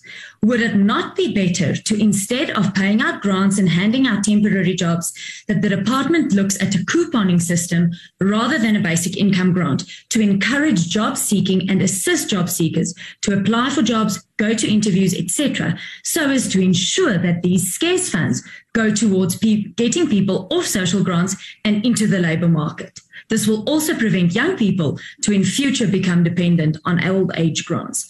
I thank you, Chairperson. Thank you. The Honourable Minister. Thank you very much, Chairperson, and thank you, Honourable Breed, for that question. Yes, I agree with you, and I think to a very large extent I have answered that question, but I still insist South Africa must not look at our people who are finding themselves in difficult situation as a burden. We would rather have a society of people who are able to go out and get the work and work for themselves because the conditions are available for that, because the jobs are being created. And government is not the one that is supposed to be creating all the jobs that are necessary in South Africa. So the whole discussion about economic transformation, the whole discussion about improving our economy and growing our economy, the whole discussion about strengthening our systems. For instance, if we look at the Department of Small and Medium Enterprises, supporting your informal segment, your informal business, supporting your cooperatives, we are all for that at all. But I do want to make a statement. When people are not in a very good condition, it is our responsibility, those of us, again, who are privileged to be able to put bread on our table, not to look at the poor as people who are just waiting out there for social grants or waiting to be given money for free. That we must know. Majority South Africans do want to work, but the conditions and the jobs are not being found for them. And yes, I agree. We must collectively all work together, private sector, government, NPOs, and all, to lift up our communities. I thank you. Thank you, Honourable Minister. Honourable Members, question number 315 has been asked by the Honourable Mashlatsi to the Minister of Higher Education, Science and Innovation. The Honourable Minister. Thank you very much, Honourable House Chair, and thanks for the question from Honourable Mashlatsi. Also to quickly congratulate her on being appointed as the whip of our portfolio committee. I will make a statement on the state of readiness for the 2022 academic year, which will include details on the NSFAS allocations for the 2022 academic year, following the release of the 2021 matric results in January 2022. Nevertheless, I have already started this morning in the Portfolio Committee by beginning to give a clear indication as to our state of readiness for next year. The early January one will then be taking into account our response to the matric results and how ready we are for the numbers that will come out of that process. I will also continue to engage with the university and TVET college sectors on student funding matters and preparedness for the 2022 academic year. The expected NSFAS shortfall for the 2022 academic year is still under discussion within the budget processes following the medium-term budget policy statement, which outlined the funding requirements for bursaries for poor and working-class students over the medium-term expenditure framework. Further details will be provided following the conclusion of these engagements within government, of course assisted by a direct engagement between the Minister of Finance and myself in the process. Thank you very much, Honourable House Chair. Thank you, Honourable Minister. The first supplementary question will be asked by the Honourable Mashlatsi. Thank you very much, House Chair. Indeed, Minister, you indeed responded profoundly and extensively to issues relating to, excuse me? Order, Honourable Members. Ask your question, Honourable Member. Responded extensively on the preparations towards 2022 academic year. However, it is important Order, Honourable Members. You see these ones, he dealt with them. Your time will expire soon. What is the progress, House Chair? What is the progress on the development of a sustainable funding model for the poor and the missing middle to avoid repetitive challenges of shortfalls as well as demand exceeding the supply? You Afrikaners, huh? The Honourable Minister. Thank you very much, Honourable Mashlatsi, for that follow-up question. What I would like to say is that I have appointed a ministerial task team to support the urgent policy review that is needed on student funding, whose aim also is to come up with a comprehensive student funding model for the country so that we deal with matters of funding once and for all. The task team has been working since June and it has presented to Cabinet twice already, and it's doing its work in two phases. Phase one has been to identify what options are there that we need to choose from. What is the best option out of those options in terms of supporting student funding model? The ministerial task team has already recommended to Cabinet that we need a mixed system, which will be bursaries, as we have now, for NSFAS students, as well as also then look for other sources of funding from outside the system. And the second phase will require extensive modeling of the funding option that we have chosen in order to see how sustainable that is, where would funds be required, and so on. What is clear is that government at the moment has got a policy of a bursary to support all those students who come from families whose income is not more than 350,000, which is the children of the working class and the poor. Those who fall outside that is something that the ministerial task team is considering, and of course, other non-fiscal sources will have to be identified as to how then those can be able to assist those deserving students but who do not fall within the framework of what government is covering at this point in time. Baie dankie, voorsitter. Thank you, Minister. The next follow-up question is to be asked by the Honourable King. Thank you, Minister. Minister, I just want to ask as well, This morning in the meeting, it was clearly stated that there is great concern when it comes to the sustainability of the funding model and how we are going to actually cover the 10.1 billion rand shortfall. So, Minister, you also said that it's a matter of robbing Peter to pay Paul in the meeting. So, Minister, is it not then sufficient to say that the fee-free higher education model is not sustainable for South Africa, given the fact that up to date we still haven't changed the NEFSA Funding Act to be in line with the fee-free higher education model?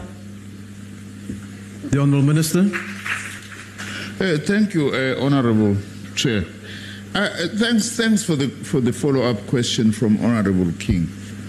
The reality that we face, and it's our point of departure, is that the state of our economy is bad.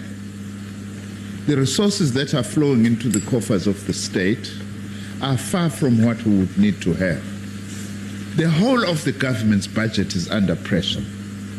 That is what is important, and therefore, inevitably, funding for higher education would also be under pressure, just like the other funding considerations are under pressure.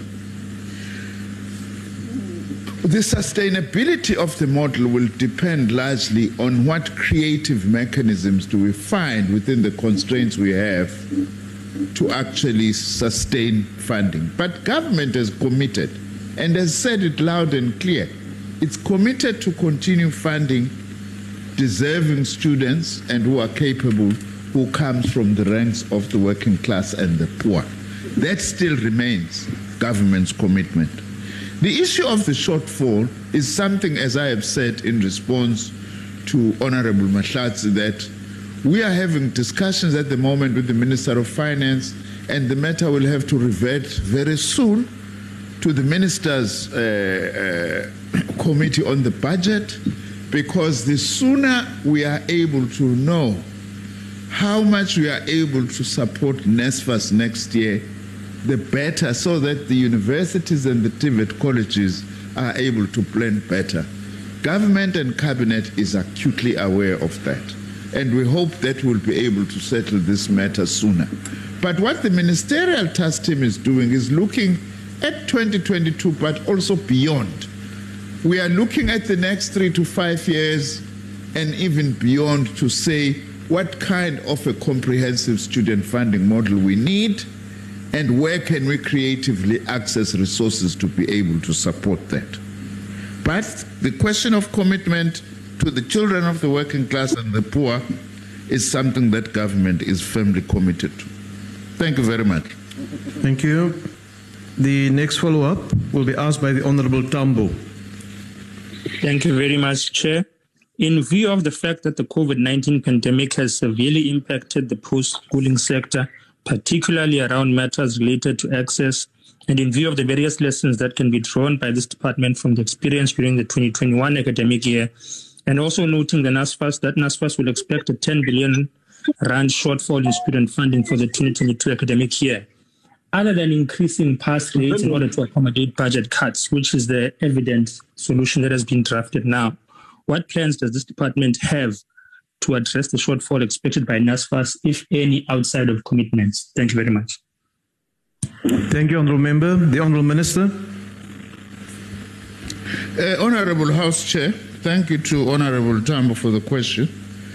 But I want to say that very clear. There's been no increase in pass rates that has been decided upon as we speak now. And also, I think that Honourable Tambo is being disingenuous, because I answered this question this morning and also earlier today to say what we are looking at in terms of possibilities of modifications to the guidelines for funding are not primarily driven by funding considerations, but they are driven by the necessity for students to be able, as many of them as possible, to finish their own studies in record time.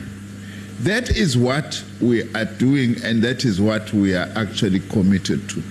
I also did say, by the way, of course I've got to answer here this morning, that we are also still faced with enormous challenges as a system with the continuation of the COVID-19 pandemic, now facing the fourth wave, that still requires that we engage very closely with all the stakeholders so that we find collective solutions to the problems that we face, so that we are able, what we managed to achieve last year, by the way, to be able to finish the 2020 academic year as a result of this continuous engagement with all the stakeholders. Thank you very much, Honorable House Chair.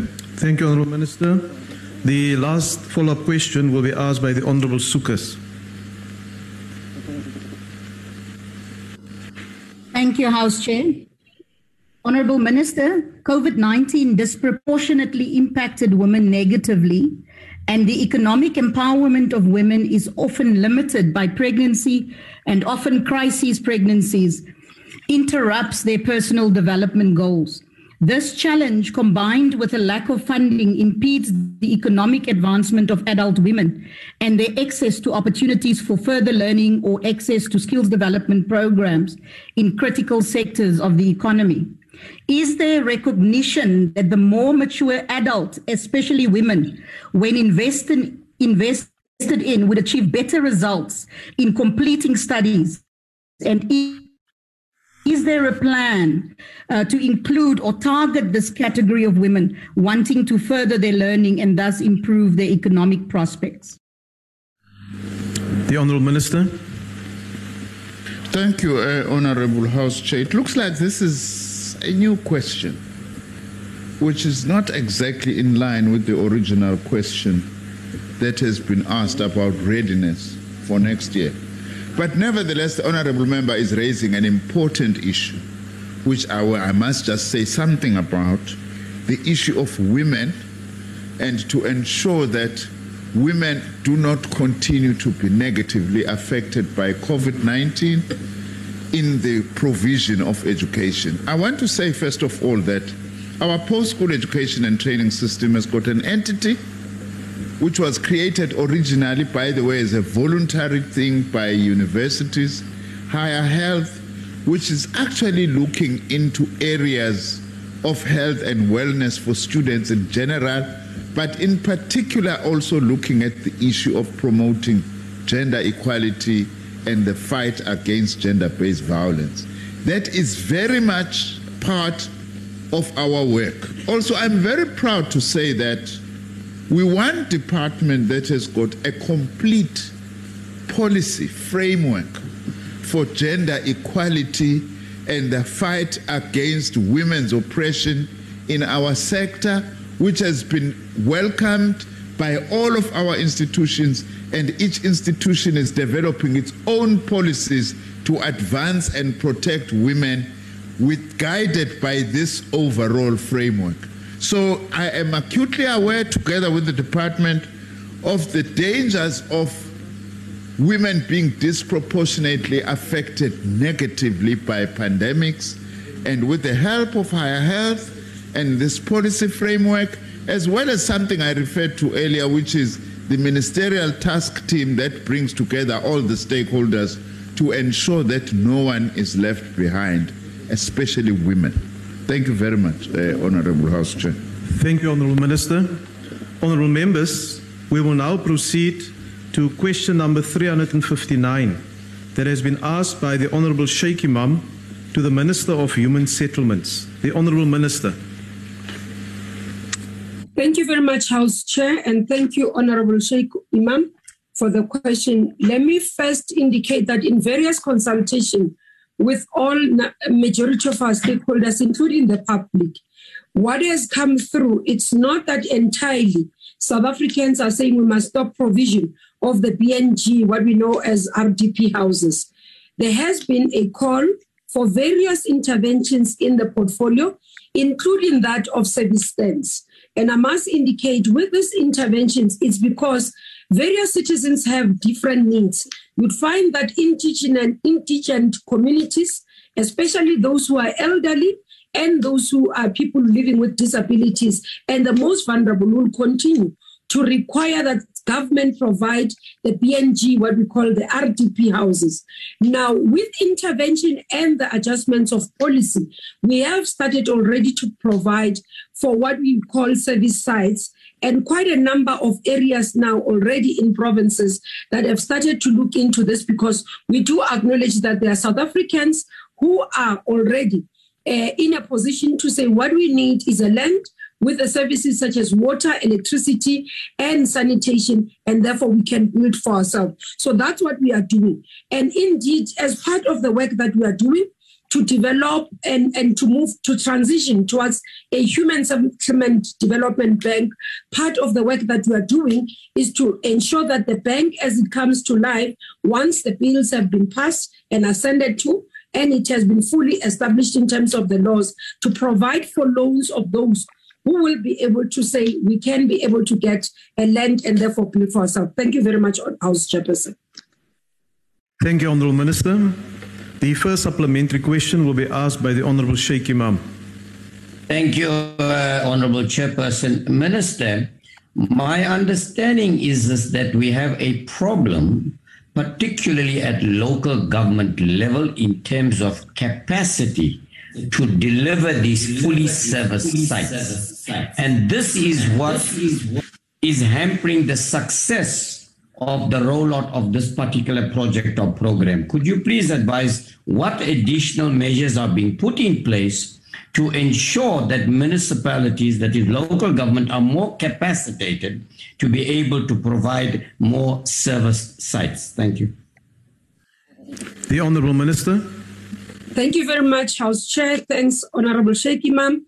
The work in terms of service sites is not only the responsibility of municipalities. Honourable Member will note that not all municipalities are actually having a developer status. So in the provision of human settlements, you will have some municipalities that have the capacity to be able to do that.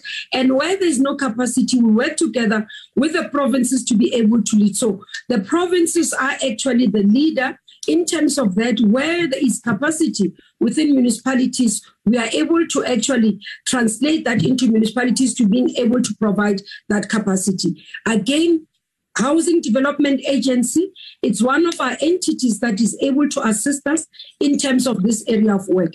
But I do need to highlight that, yes, in my work and in the interaction with municipalities, we have found areas where you would find that there is capacity challenges, and also especially in the process of declaration of the areas in terms of settlements or even townships. We do find that sometimes within municipalities, especially around capacity on the planning, we do have challenges. But what we have done as the National Department is through our informal settlement grant, and also that we've developed a technical team that goes into the provinces and all into those municipalities to be able to support in terms of capacity to deliver on that particular service. Thank you very much. Thank you, Honourable Minister. The next supplementary question will be asked by the Honourable Tseki.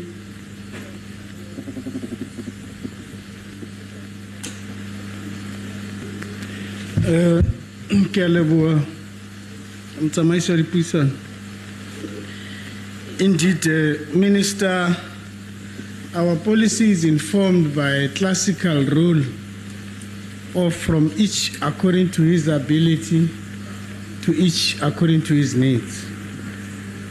The question is as follows, Minister. How many service sites are already allocated to the people of South Africa?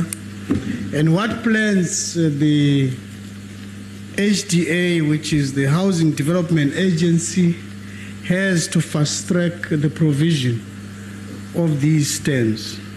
You can seal and go. The Honourable Minister. Naken samwastulo anhlaisa kore neexplainela Honourable Tseki kore on the service sites we currently have been able to do 10,855. As you know that this is not an old program and a new program that has been, but compared to that, major part of that we've seen done firstly in Gauteng and Free State, followed by KwaZulu-Natal, and other provinces are following. So that's where we can be able to give in terms of that.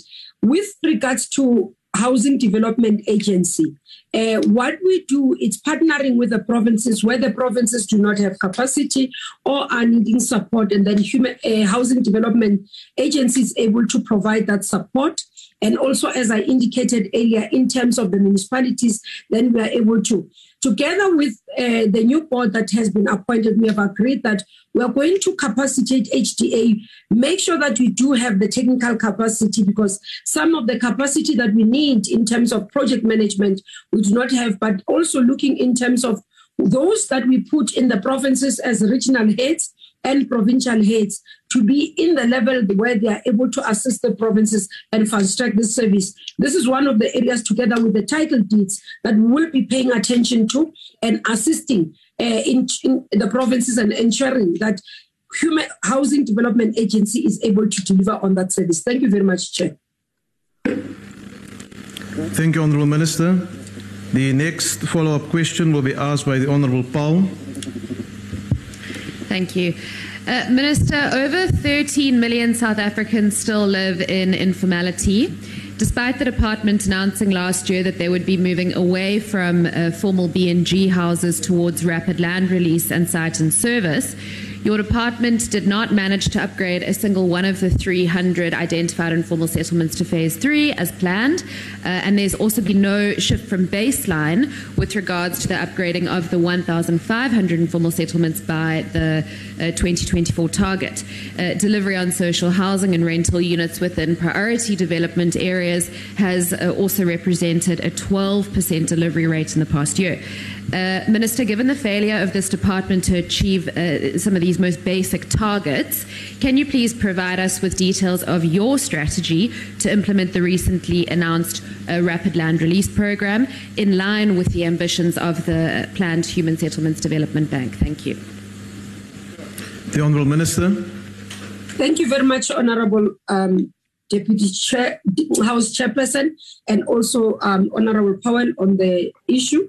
I don't think these are basic targets, Honourable Member. If you look at the process of, for example, formalizing a settlement, an informal settlement, firstly, you've got to be able to go in, look at the engineering services that you have to bring, to be able to assess whether the settlement is sitting in an area, whether it's dolomatic or even a suitable place for settlement. You must identify who's the owner of the land, because we know some of these areas you find that people have actually put themselves, and other issues that once you move from that, then you have to go into the municipality, which is the area that I spoke to earlier when Honorable Zeki was talking about the issue of capacities within the municipality. I think it's Honorable Sheikh Imam, the issue of capacity in the municipalities, where the planning units within those municipalities to be able to say within this is what we must formalize as a settlement. So first thing, we've been engaging municipalities to be able to relax the conditions of formalization of settlements, because it is one of the tedious processes. But secondly, it puts burden on the same municipalities who do not have the resources to be able to meet some of the requirements they have put themselves. So that's the second thing. So it's not a simple process that you do. Then when you move from that, then you start saying, identifying these people who are there, whether they fall in the category of B&G, beneficiaries, or you can give them land, or you can actually, these are people who deserve to be in low-cost housing.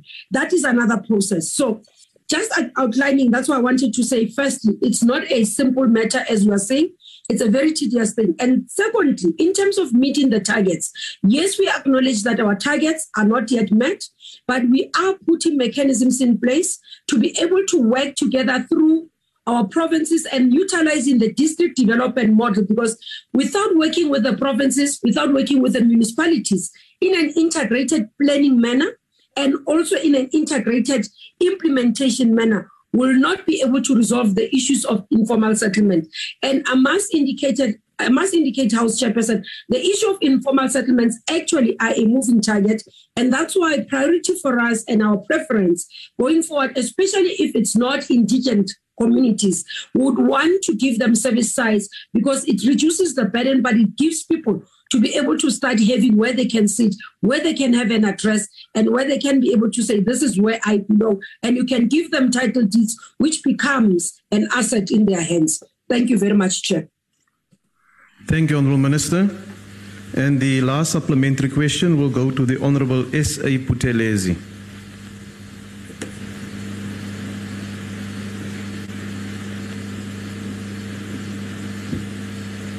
Is the Honourable Buthelezi on the platform? Thank you, House Chair. Can the Honourable Minister comment on the allegations that the database for the RDP houses waiting list is flawed and unreliable? What are the relevant details? Thank you, Chair. The Honourable Minister. Thank you very much, Chair. I don't think these are allegations. It's what I've said as well as a minister. And this is not that it's completely flawed. Let me just take a member through and honourable members through. What has happened is that you'd find that a person is registered on the database HSS. And what happens is that we align a beneficiary to a project. So if it's a project in Leratong, for example, in Gauteng, and a beneficiary has been linked to that, when that project takes longer to finish, then the person remains on that database as having benefited and having aligned to a project, and whereas a person will be sitting without a house. So that's part of what we are trying to clean. And that's why we have publicly said our preference and our plan going forward is to digitize our beneficiary system, whereby even if Mamoloko goes and then can be able to capture their ID and look at saying, this is where I'm allocated, this project is going to end in this day, as part of promoting transparency, but also accountability, and it can give confidence on residents. Currently, some people are aligned to what we talked about earlier on as unfinished projects, and therefore that's what makes people think that it's unreliable. Yes, there's been some allegation in terms of saying people have been removed from the list and all those things, and we continue to interact with that and clean up the system based on the information we receive in communities. Thank you very much, Chair. Thank you, Honourable Minister. We'll now proceed to question number 316 that has been asked by the Honourable Sokacha to the Honourable Minister of Health. The Honourable Minister, are you taking the question, Honourable Deputy Minister? Yes, Honourable House Chair. It's a World AIDS Day and our Minister is busy in a very far-flung area in Limpopo called Chikungu with the Deputy President, so I will be taking the question. The answer to the question asked by Honourable Sokacha with regards to the mental health facilities, that the progress that has been achieved on the reported mental health facilities since the 2019-2020 financial year, funded from the Indirect Conditional Grant Health Infrastructure Revitalization Grant, is reported in the table that I'm just going to indicate. We are going to actually we have a list of facilities in the country who have been completed. Let me start with those that have been completed. In the Eastern Cape, Fort England Psychiatric Hospital is completed. Eastern Cape, another one, Komani Psychiatric Hospital, the beds configured and is completed, and the renovations have been done to accommodate the COVID-19 patients in that facility. In Dorangenza, 72-hour psychiatric adult chronic and gateway clinic phase 2 has been completed. In KwaZulu-Natal, Itindale, upgrade of the psychiatric wards is also completed. In King Dinizulu, KwaZulu-Natal again, the upgrade of the psychiatric closed unit and Moth Hall completed. In Emmaus Hospital, a new acute psychiatric ward has been completed. In Limpopo, Letaba Hospital, upgrading of existing administration and psychiatric wards is also completed. In Mpumalanga, Emelo Hospital, phase 3, construction of the psychiatric wards and EMS unit block has been completed. In the Northwest, Bopelong Psychiatric Hospital Phase 1 and assets that were needed there put. The Phase 2 has been completed. Phase 2B has been completed, but Phase 3 has not been completed. It's an occupational therapy block, clinical psychiatric and social work unit, private wards, and emergency part. In the Northern Cape, Kimberley Hospital, the construction of the new mental health hospital has been completed. All our psychiatric units in the Western Cape are currently in a design phase and have not been completed. In the other provinces, we still also have other uncompleted processes. In Cecilia Makiwane, Eastern Cape, Gauteng, the Vescopis Specialized Mental Hospital not completed. In Limpopo, Tabamupu Specialized Mental Hospital not yet completed. Again, in Limpopo, Evushakeng Specialized Mental Hospital not completed. Pumalanga is Kwamhlanga, that has not been completed. The rest have been completed. Thank you very much, Honorable House Chair. Thank you, Honorable Deputy Minister. The first supplementary question will be asked by the Honorable Sokacha. Thank you very much, Honorable House Chair. Thanks, Honorable Deputy Minister, for your adequate response to my question. Now, Honorable Deputy Minister, what plans are in place to expedite the occupancy of mental ill patients' facilities? Thank you very much. The Honorable Deputy Minister. Thank you, Honorable House Chair, and thank you, Honorable Sokacha, for the question.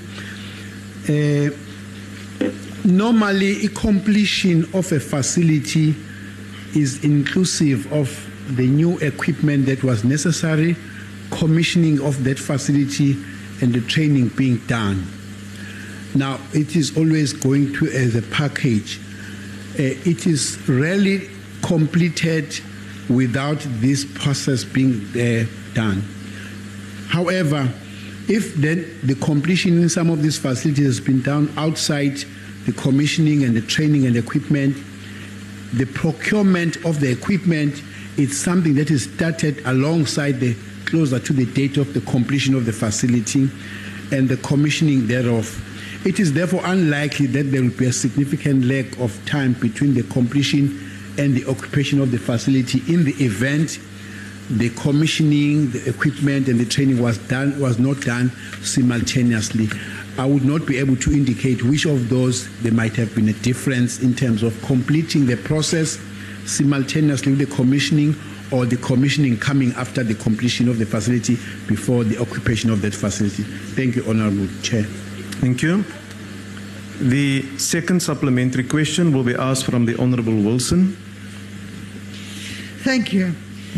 Deputy Minister, apart from 33% of South Africans having mental health challenges, there is no sustainable funding to assist with care, and certainly not enough facilities to deal with the situation.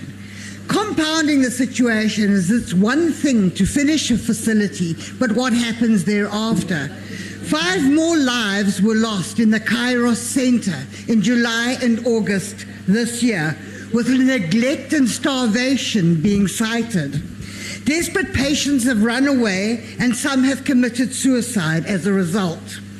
Your department already faces billions of rands in medico claims and millions in legal fees, which have severely already affected health service provision. What, Deputy Minister, are you going to do to stop human rights violations in these facilities? And what will you do to avoid another Life Isidimeni incident? I thank you. Honourable members, I want to remind you that a follow-up question is a follow-up question and not follow-up questions. Honourable Deputy Minister, you will respond. Thank you very much, Honourable House Chair, and thank you to Honourable Wilson. You are correct. When there was a life asset demand in the country, a concerted effort was done by the department to scan the whole country in regards to we should not have another Esidimeni, whether in Limpopo, KwaZulu-Natal, Eastern Cape, or any part of the country.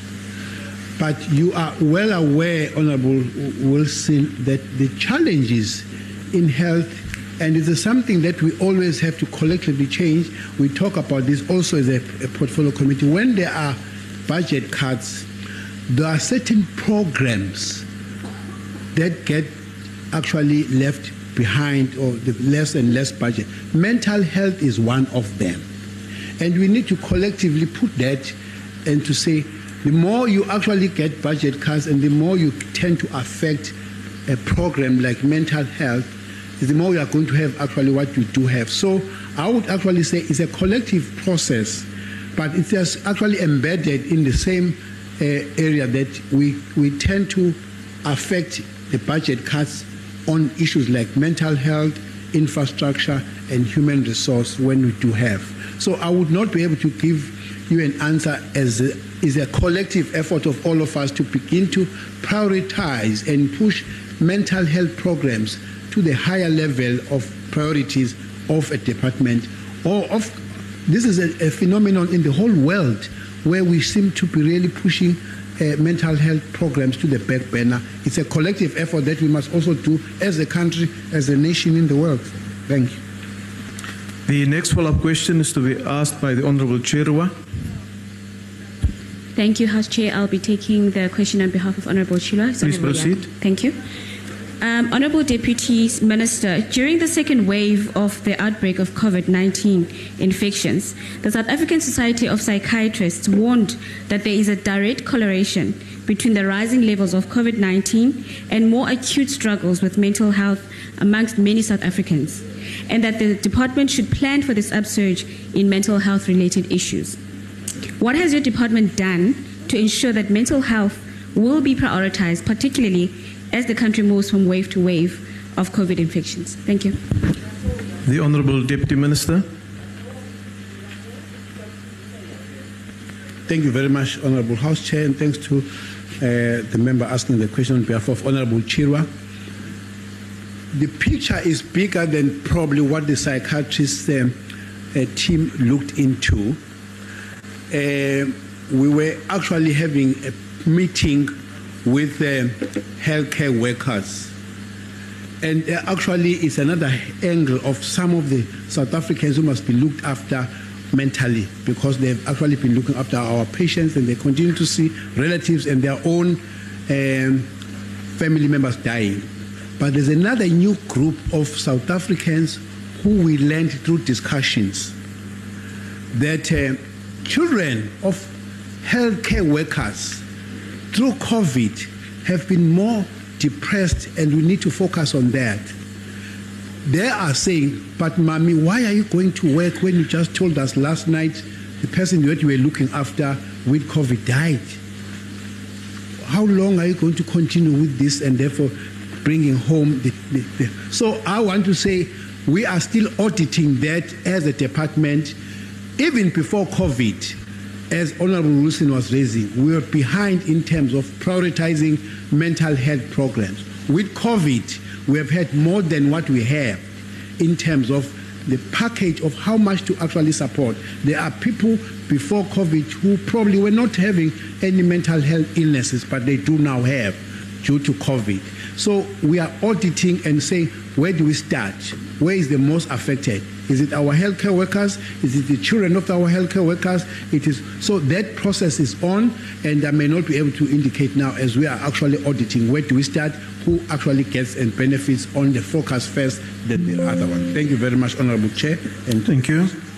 And then the next supplementary question, the last one on this question, will be asked by the Honourable M.D. Schlengwa. Thank you, House Chairperson.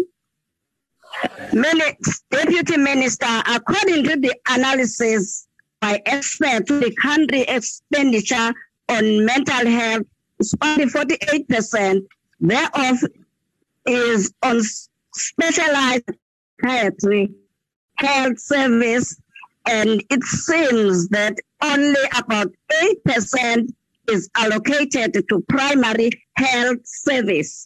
Considering the needs that exist in primary health care to attend, to expand on mental health services and ensure that rural communities have access to such service. What steps have been taken by the department to expand on the mental health service at the primary health care level in specific? Thank you. Thank you. Minister.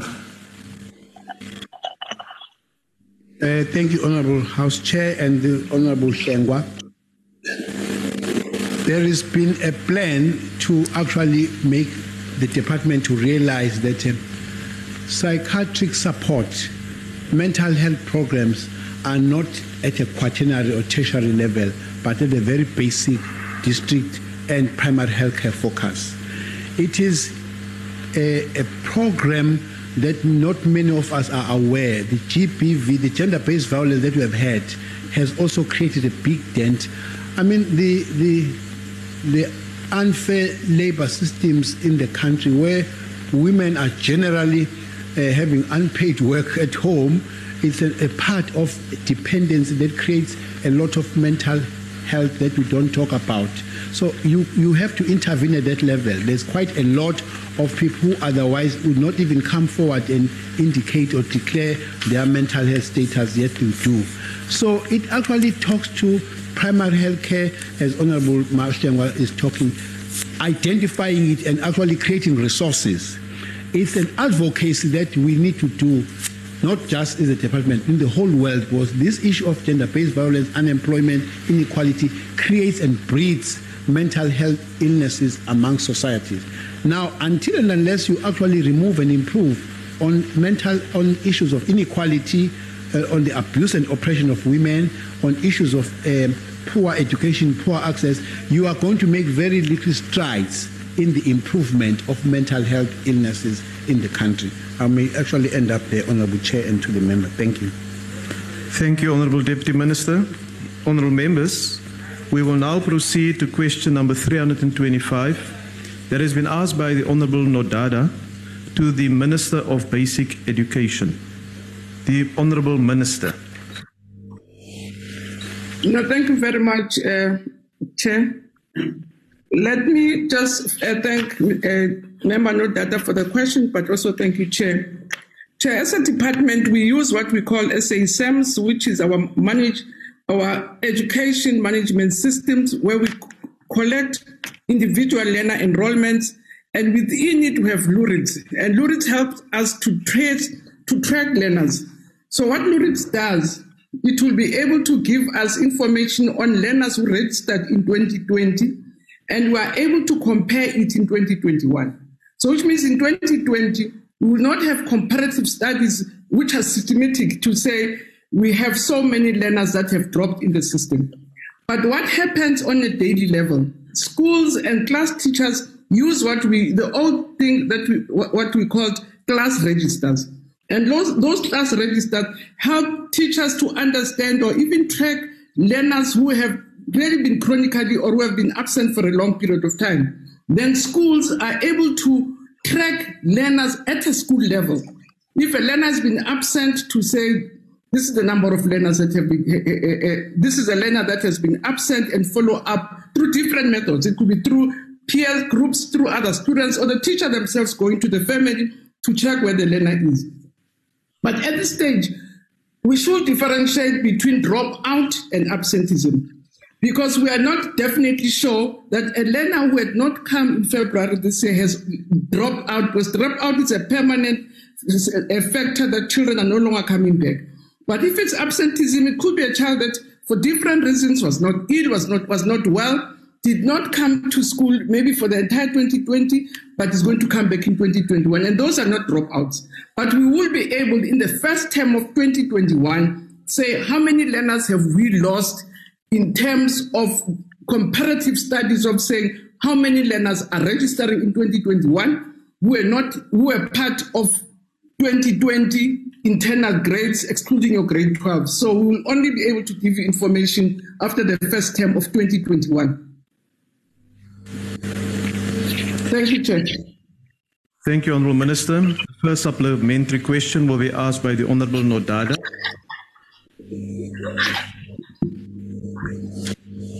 Thank you so much, Chair. Minister, according to the Department of Basic Education reports, in 2015, there were just 152,000 dropouts. In 2020, there were over 557,000 dropouts. And this year, we're sitting at close to 400,000 reported dropouts, which exacerbates youth not in education, employment, or training.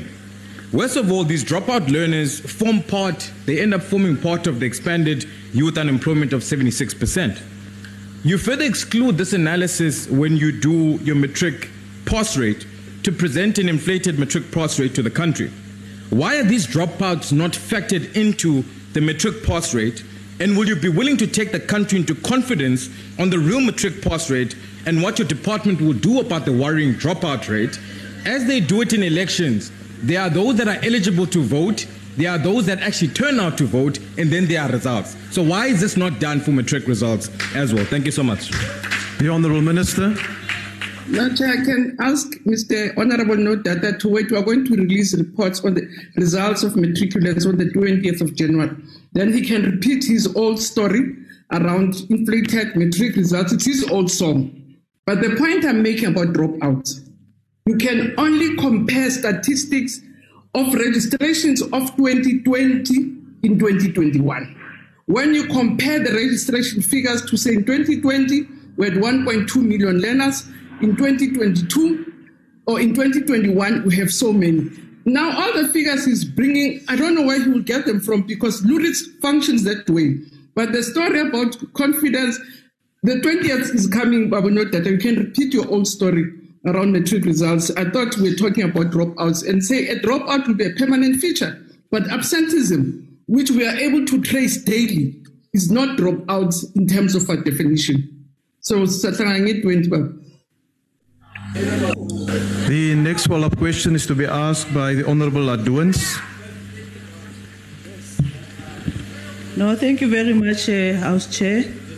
And thank you very much, Minister, for your response. I don't want to sound like an old record, but can you just respond on the numerous factors which contribute to learner dropouts? And in order to address the dropout challenge, the different casual factors should be mitigated. What is the department doing to respond to the different causes of learner dropping out? Thank you, Chair and Minister. Thank you. The Honourable Minister. No, thank you very much, Member Adonis. And that's a very constructive way of analyzing dropouts and what the issues are.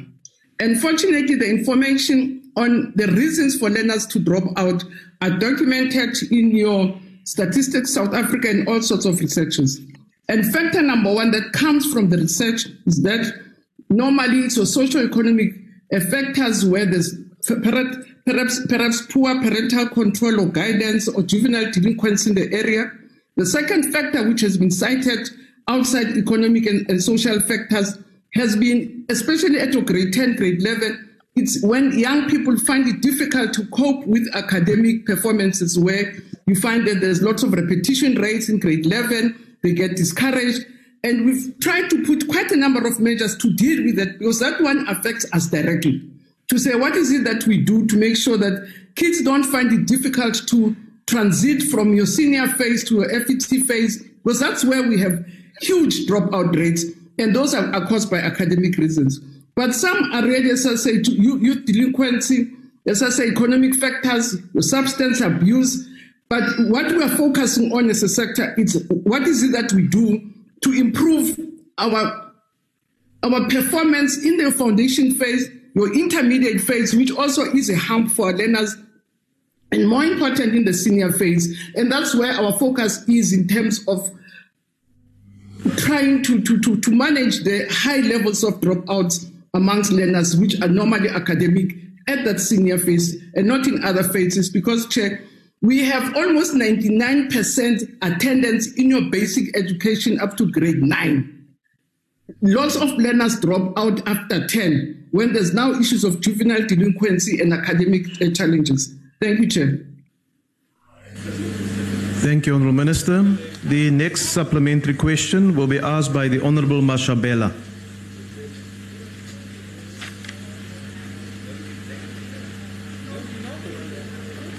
The Honourable Mashabela.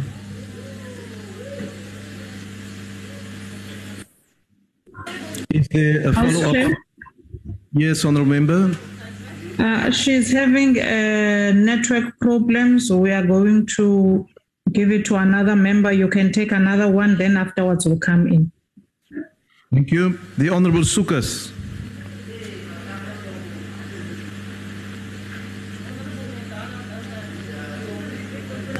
House Chair, I understand Ms. Sukas has also got a connectivity issue. May I put the question on her behalf? Thank you.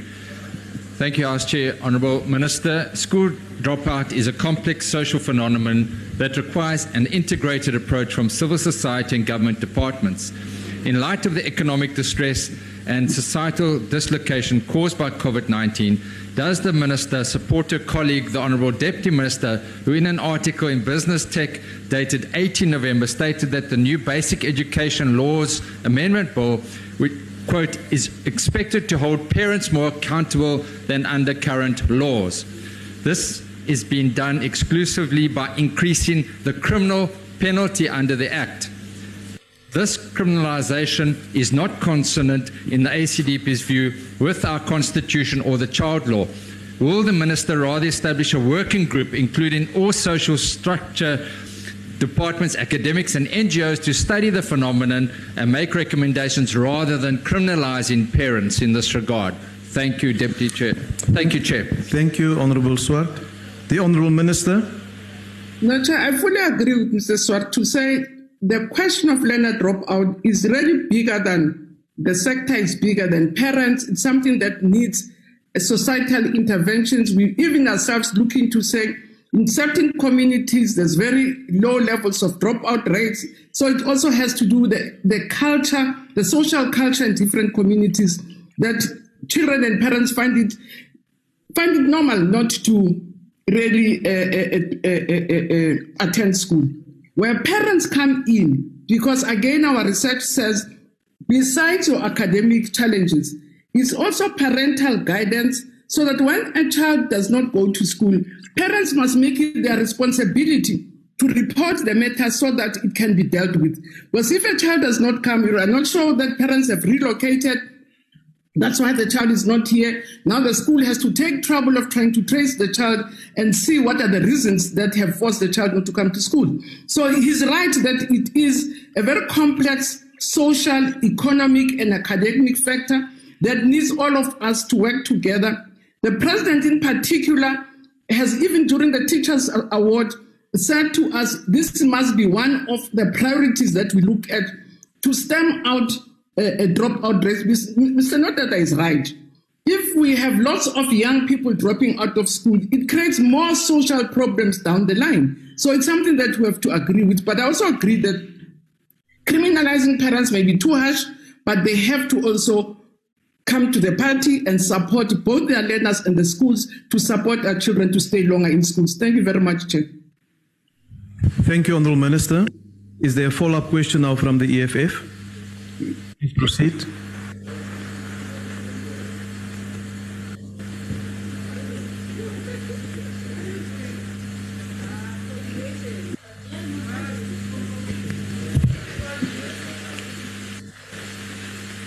Thank you, House Chair. The question that is being forwarded is, Minister, it is reported that as many as 750,000 children dropped out of school during the pandemic, and that school attendance is the lowest it's ever been in 20 years. In a country engulfed in unemployment and lack of skills, this is a tragedy. Do you know whether the children who dropped out, who dropped out are? And what are your plans to get them back to school? If they don't come back to school, what will be the short-term, medium impact of this massive dropout? Thank you, Chair. The Honourable Minister. No, the figures shocked me because I've never heard about them. I'm hearing from the EFF that we've lost almost 700,000. I really don't know. But as I said earlier, Chair, we are able to give a scientific account on dropouts when we compare apples with apples. We will be able in the first term to say in 2020 how many learners had registered, in 2021 of those that registered in 2020, how many have remained. The fact that the 700,000, it's another story. But what also surprised us as sector check, in 2019, when we compared 2019 to 2020, we discovered that we actually had more learners in 2021 as compared to 2019. So we'll only be able to say how many learners have dropped out. And I've mentioned to members, that's one of the most serious challenges that we confront as a sector, especially as I say, if you read our statistics, dropout rates happen in big numbers at the FET phase after the senior phase. And the reasons have been cited. It's teenage, it's juvenile delinquency, it's social factors, it's environmental challenges, but also academic challenges. And the figures of 700, I'll be interested to know where EFF got it, because we don't have that figure. We have not as yet compared the 2020 statistics to know how many learners have not returned. So I can't go look for children that I don't know if they are absent or if they've dropped out, but we will be able to really, as annually we do it, give statistics as to how many learners have been returned, how many learners have dropped out, and therefore what measures are going to be put in place. But the figure doesn't sound right. I've never heard about it, even as a minister. I don't know whether EFF gets it. Thank you, Honourable Minister. Honourable members, question number 348 has been asked by the Honourable Mashabela to the Minister of Basic Education. The Honourable Minister. No, yes, Chair. In terms of our reports from both Gauteng and Northwest, when Johannesburg Water announced that there are going to be water cuts, the Gauteng province put measures in place to make sure that the water cuts don't interrupt the exams. And according to our reports, there were no interruptions with the exams in Gauteng. The Northwest part, I've checked with colleagues in Northwest, there were no water cuts which would have affected the writing of matric results. But in Gauteng, when there were water cuts, measures were put in place, and therefore there were no disruptions to the writing of exams by our matric learners. Thank you very much, Chair. Thank you, Minister. The Honourable Mashabela. Yes, you may proceed with the... Thank you. Thank you so much, House Chair. Minister, while the Department of Education in Gauteng indicated that schools would not be affected in that province as most of them had boreholes, the reality of the matter is that learners who had to prepare for exams do not stay at schools. They go back to communities without water. To what extent has this affected their ability to prepare adequately for exams? The Honourable Minister. Chair, from our reports of what we are able to know, which will be what would have happened in schools, there were no effects of the water cuts onto the matriculants. But whether at home, because of water cuts, water had not been collected enough, will not be able to know, because I wouldn't know how communities and homes had prepared for those water cuts. I stay in Johannesburg. We had collected water in different ways to make sure that we can cope with the 54 hours of water cuts. And I would assume that families also did the same. So I would know how different families in their homes would have put measures in place to make sure that the water cuts don't affect their children. So we wouldn't be able to know. We can only know what happened in schools. Point of order. Honourable, I didn't see the name. It's Mente, Chair, the whip of the year. Okay. Proceed, Honourable Mente. What's your point of order? No, the Minister is referring to a question that asked about home. We're not asking about how the homes prepared for 50. We are asking schools, basic education schools, how did they prepare themselves for the water cuts? Because children must be at school. It's not about how did parents prepare water. Why would we ask about parents at home to the Minister of Basic Education? Okay, thank you very much. The Honorable Minister, do you want to respond to that point of order? I think if member had listened properly, when I started responding, I said Gauteng schools did prepare and put measures in place to make sure that the disruptions or the water cuts don't affect them.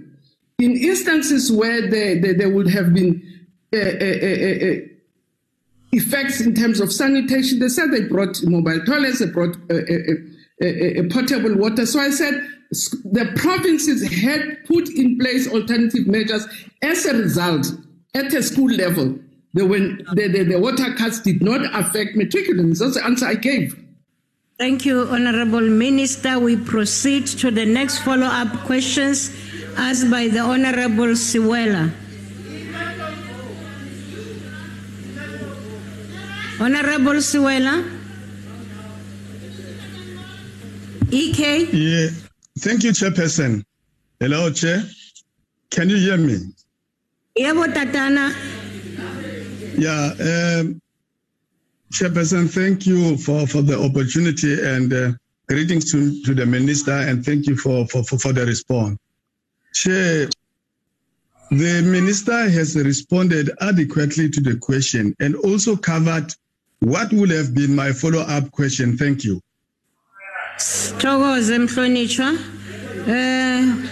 The next follow-up question will come from Honorable Notata. Thank you so much, Chair. In order for us to fix the problems in basic education, Minister, I think we must acknowledge the problems and not run away when we give you statistics. We don't just dream about these. These are people's real lives and faces. During the 2020 presentation, during your 2020 presentation on the state of readiness of schools, Minister, you indicated that there are no schools with a water crisis. However, over 358 schools still have had access to water till date. Over 2,111 schools still have pit toilets, yet the department has failed to use 1.1 billion of infrastructure meant to eradicate these infrastructure challenges. Furthermore, there are still 7,237 schools without adequate fencing in South Africa. Given the fact that these are infrastructural challenges and there's a rise in terms of kidnapping in schools, gender-based violence generally in South Africa, when will all schools have adequate fencing to ensure the safety and security of learners attending school? Thank you. The Honorable Minister. I not that. We tend to tething and talking at Tetwangai. Kutatwan Goguti, water cuts a Gauteng, Ziba affecting Janabantwan.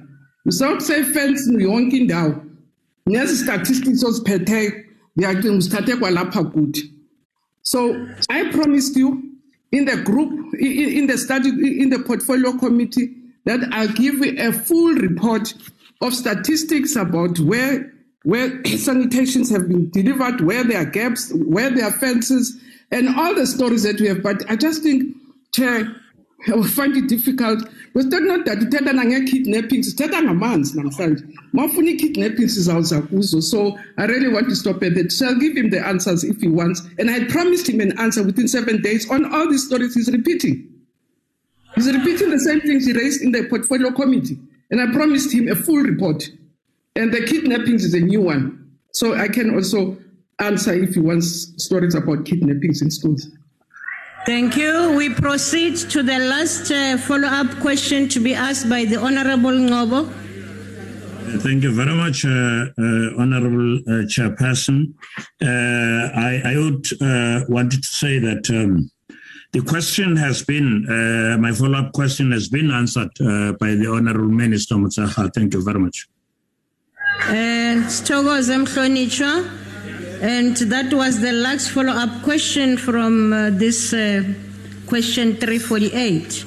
We now proceed to question 317, asked by the Honorable Manganye to the Minister of Social Development. The Honorable the Minister.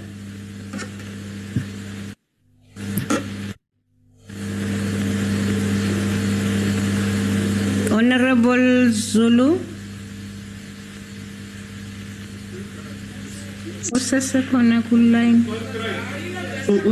Chair.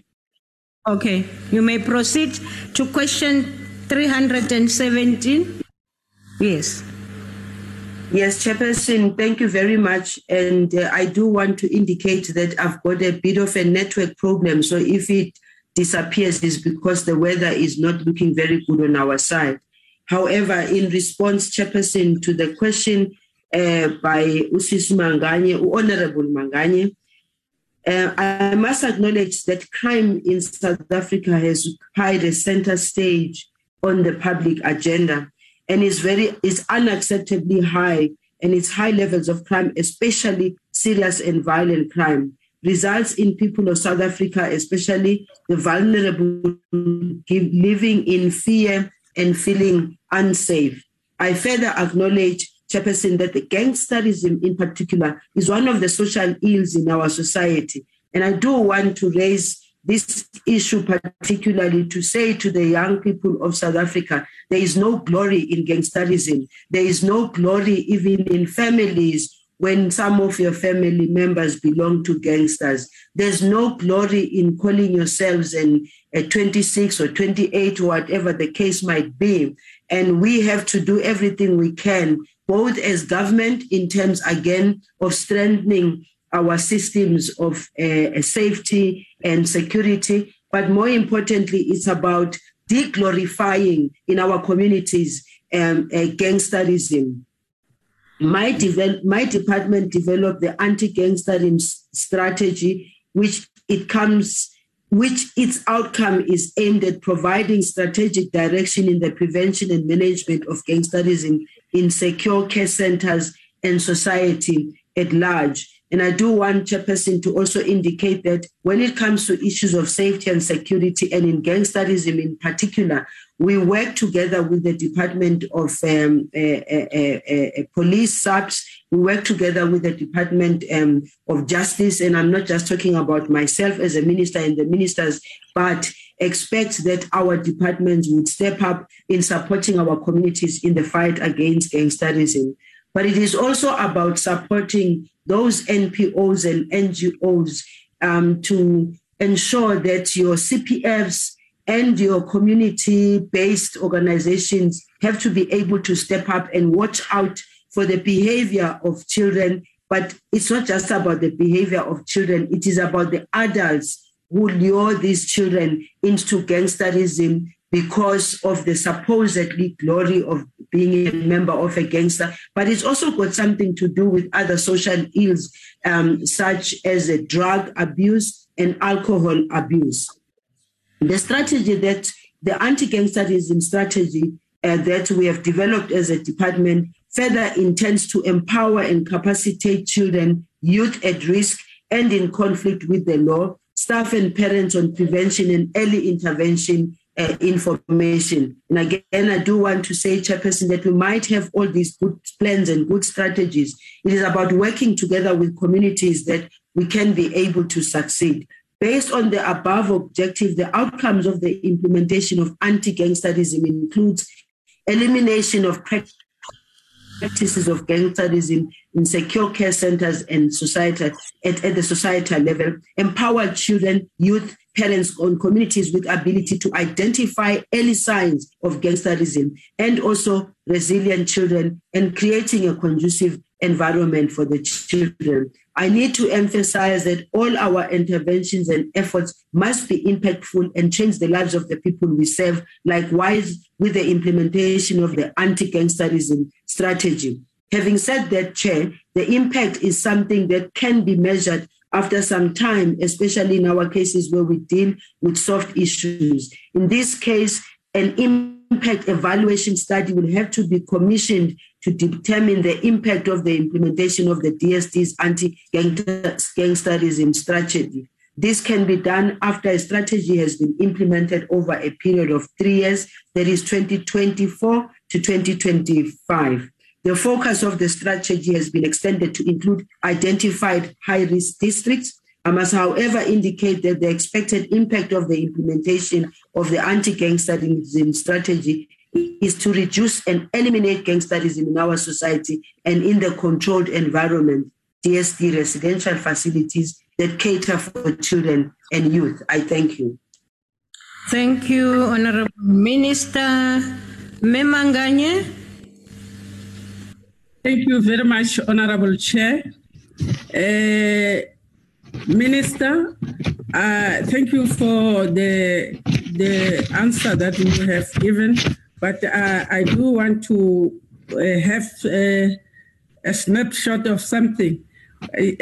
One of the major problem in our society is the disintegration of the family unit and the community cohesion to create a conducive environment for the growth of our children, as you have already alluded, Chairperson. In our African, we used to say in Africa,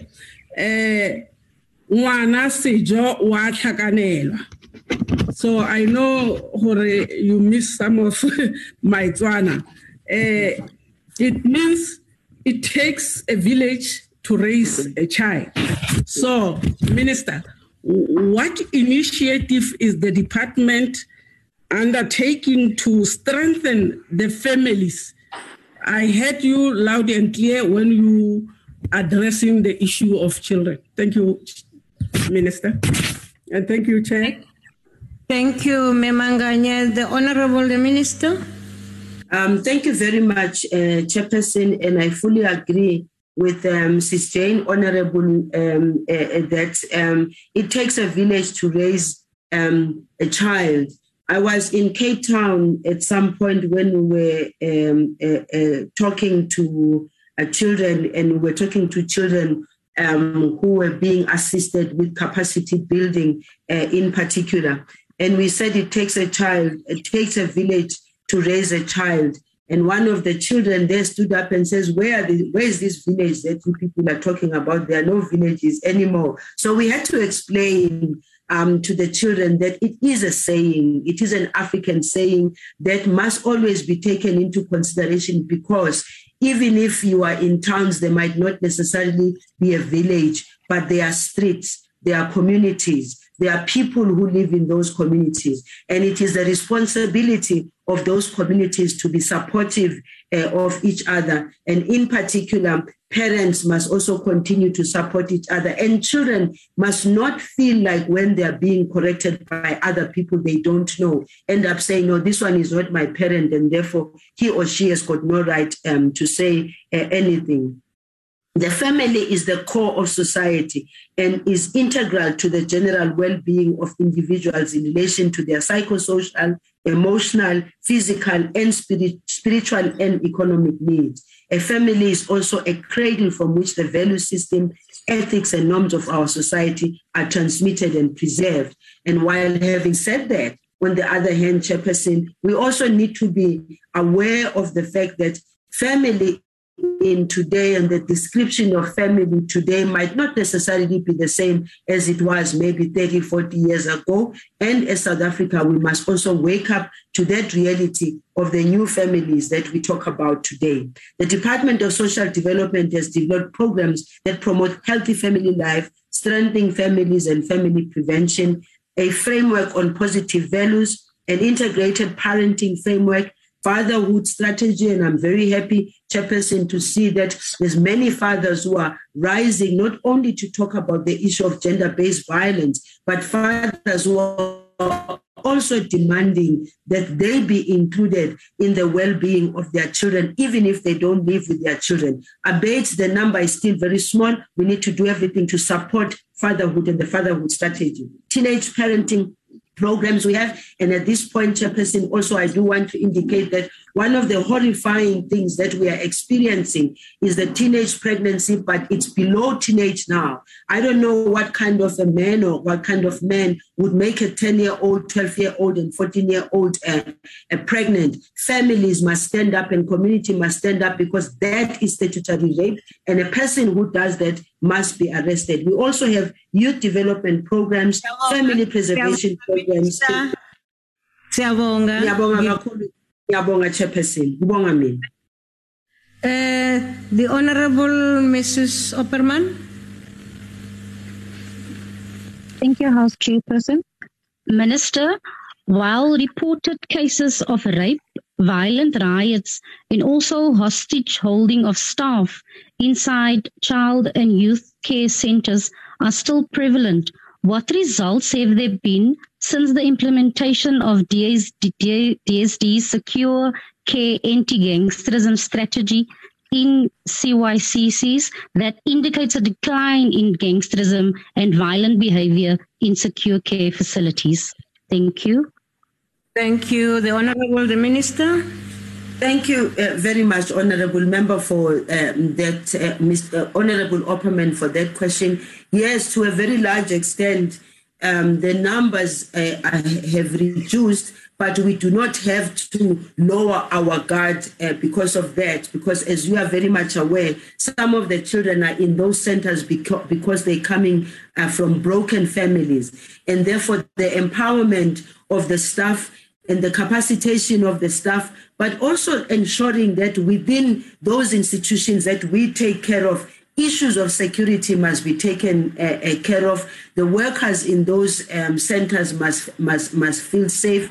I think that to a very large extent, if we were to make comparisons to a few years ago and to now, we think that we have seen an improvement. But I don't think that it is adequate. I don't think that it is enough. Of course, some of the challenges we face is the fact that when there are budget cuts, it means that some of the plans that we have for these centers are reduced. But at the same time, we believe that if we have programs, particularly that focus on the children that are in those areas and help them with the necessary education, help them with the necessary empowerment, keep them occupied with things that are positive, that can make them see the future. I think that is much more important than anything else. I thank you, Chairperson. Thank you. Ms. Mokhoto. Speaker, Honorable Aris, I will take that question. Proceed, ma'am. Minister, as you are aware, the drugs and gangsterism walk hand in hand. The reality of the country is that we don't have public rehabilitation centers. We only have private rehabilitation centers. And that means that people that don't have money, automatically their children are excluded. And that means that the children get lost to society. And there's also no post-drug rehabilitation center. Minister, drugs are a widespread problem in society, and drug use penetrated schools even, making learning and teaching a difficult task, a difficult exercise. What practical programs have you undertaken with the Department of Education to deal with the widespread use of drugs in school? Thank you. Thank you. The Honorable the Minister. Thank you very much, Honorable Iris, and I agree with you. The public rehabilitation centers are far and wide and very few. And also the post-drug centers, we do have them, but again, in my view, considering the challenge and the impact of drug abuse and drug use, that's why I'm saying they are far and few, but we do have them. And of course, it is true that those that have the money, they take their children or any other person who has got a drug problem into drug rehabilitation, where they pay, sometimes they pay exorbitant prices for that. So firstly, as a Department of Social Development, working together with the Department of Health, working together with the Department of Education, we do need to have a coordinated effort. I know that in terms of the Department of Education and Department of Basic Education, we've had some instances where even the police have to go and search in schools, and then you also have an uproar about why must the children be searched and so forth. We believe that the issue of dealing with drugs must start first and foremost also with the drug lords and the people who are selling the drugs. And until such time that government focuses on cutting the numbers and reducing the numbers and cutting that entire value chain of drug abuse, we will keep on having systems that are dealing with the problem post. We need to be able to ensure that collectively as government, private sector, as well as communities, work towards getting rid of drug lords in our communities. The also second important thing is for us as a department, we'll continue to support those NPOs and NGOs who are doing something practical on the ground. We depend on them also to a very large extent of ensuring that we get rid of drugs. But the drugs in schools, in my view, the drugs do not necessarily walk to the school. The drugs walk with the children from homes, from streets, from dark corners. They walk with the drugs, they get the drugs. So our approach is also to say that from a security point of view, the hand must begin to be much more stronger in terms of dealing and cleaning the streets of drugs and those that are selling the drugs. I thank you, Chair. Thank you. The last follow-up question will be raised by the Honourable Swart. Thank you, House Chair. Thank you, Honourable Minister. The ACDP appreciates your focus on healthy families as the core of society and on social interventions in fighting gangsterism. We need not only social interventions but also criminal justice interventions. The preamble to the Prevention of Organised Crime Act recognizes the pervasive presence of criminal gangs in many communities is harmful to the well-being of these communities and that it is necessary to criminalize participation in or promotion of criminal gang activities. And Chapter 4 sets out offences relating to criminal gang activities. Honourable Minister, the ACDP believes that despite the provisions of this Act, POCA, the National Anti-Gangsterism Strategy may not be showing the necessary progress given the high levels of crime that you indicated and the pervasive presence of criminal gangs. Would the Honourable Minister agree that 1, SAPS and the MPA should make greater use of POCA, and 2, that there may be a need to review and amend POCA, particularly relating to gangsterism as part of the National Anti-Gangsterism Strategy? Thank you. Thank you. The Honourable Minister. Thank you very much, Honourable Swart, and I fully agree with you, and I fully agree in particular when you're speaking to the issue of POCA and the review thereof, and also the pooling of our resources. I think one of the things that we have consistently said as government is that we need to improve our coordination efforts and especially the implementation, in this particular case, the implementation of POCA, but also more important is about improving from a justice system point of view and making sure that some of the people who are caught on the streets are not taken for granted that, no, it was just a minor offense of a small-time drug. The bottom line is that it starts with very young people, starting with one little thing, growing into something bigger.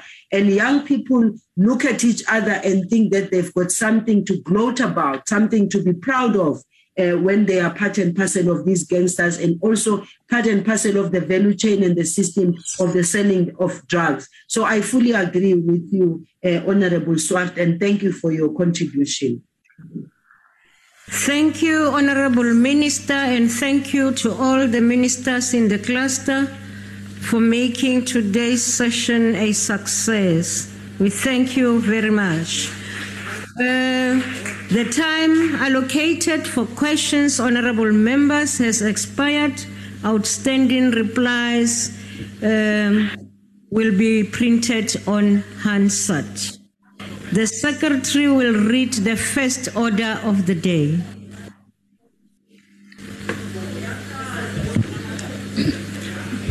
Consideration of request for permission in terms of Rule 2864C to inquire into amending other provisions of the Copyright Act number 98 of 1978, interim report of Portfolio Committee on Trade and Industry on Copyright Amendment Bill. Thank you very much. I will just say it's not only the first, but it's also the last, and I will call the Honourable Nkosi to introduce the report.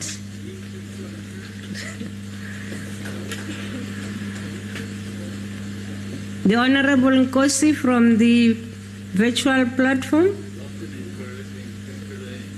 I know that the weather is not good where people are, especially in Gauteng.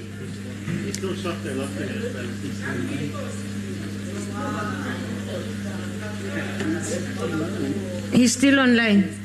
Honorable Nkosi, it's your opportunity now. You are still here. Just unmute yourself and speak. He's asleep.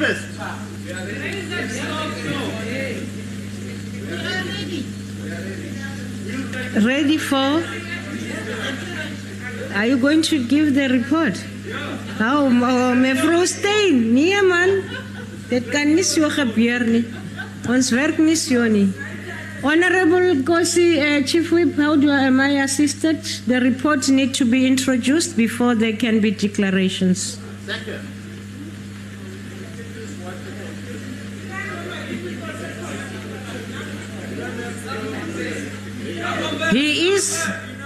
He is on the platform. His gadget is broken. His gadget is broken. And it's been broken for a long time.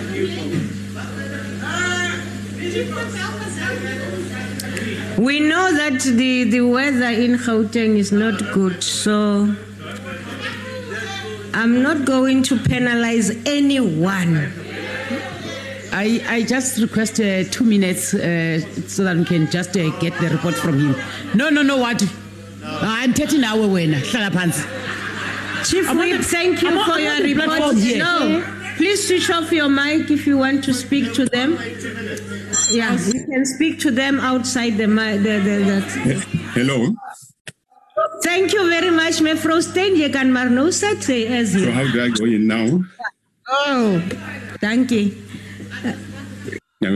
Okay, so okay, proceed, Butuma. Thank you very much.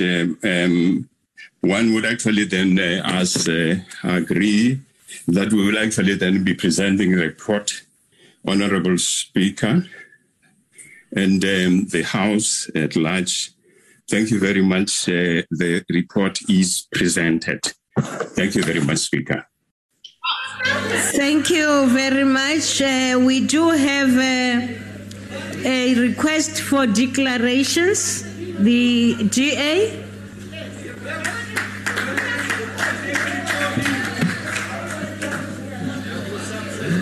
I know, as the former mayor of Ekurhuleni, the Honourable Nkosi is still shocked that they lost it. And that's why he was taking so long to find himself.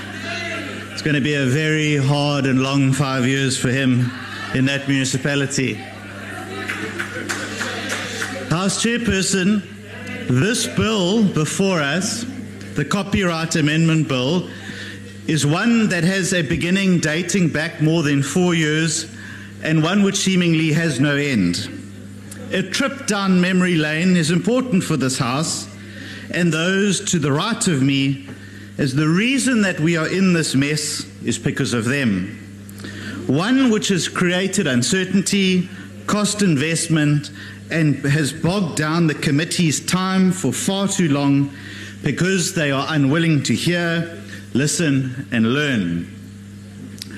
For an organization that claims that they live and that they lead, they have so far been unable to lead themselves out of this self-imposed cul-de-sac. In 2019, in a pre-election gimmick, the ANC rushed to vote on this bill in Parliament so that they could claim that they are doing something for artists and performers, and this is the first big mistake. This bill is so much more than just that. Be that as it may, the ANC rammed the bill through Parliament despite all of the DA's warnings of procedural irregularities, threats to investment, and constitutional problems. The DA then petitioned the President, pointing out all of the concerns we highlighted to his ANC colleagues. Thankfully, the President agreed and sided with the DA and ditched his party line on the bill, sending it back to Parliament, somewhat humiliating for them. But this was only half of the battle won. The President, like the DA, knows that this is a bad bill to begin with. However, you can't unscramble a proverbial legislative egg once the process has begun. The bill came back to the committee to deal with the President's concerns, which at first the ANC wanted to reject. No doubt they were not happy that their President was more alive to the problems in the bill than they were. Shortly after, ANC MPs spectacularly climbed down from their opposition to their own President after Luthuli House no doubt intervened and gave them a clip around the ear.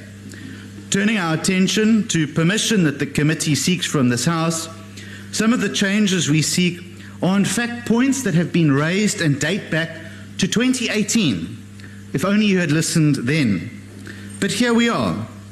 For 3 years, they have steadfastly refused to be entertained, but now are being entertained only after the pressure has been brought to bear on this committee by members of the public and interested parties. And we really want to say well done and thank you to them. However, the big problem that still remains is the retention of fair use. If ever there was a party willing to bend to the will of big business and foreign interests, it has to be the ANC.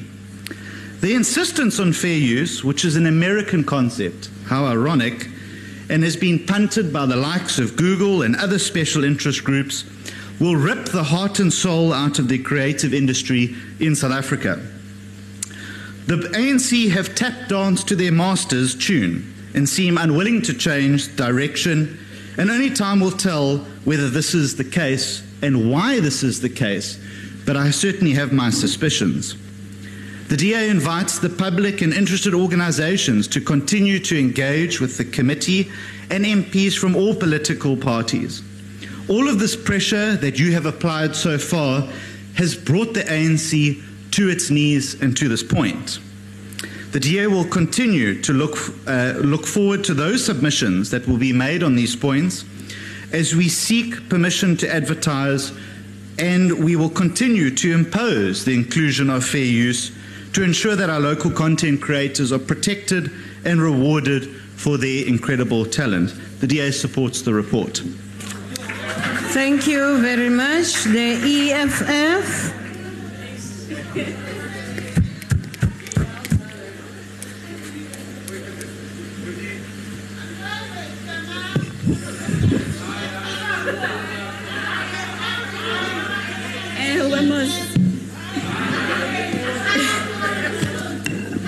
The party of special interests.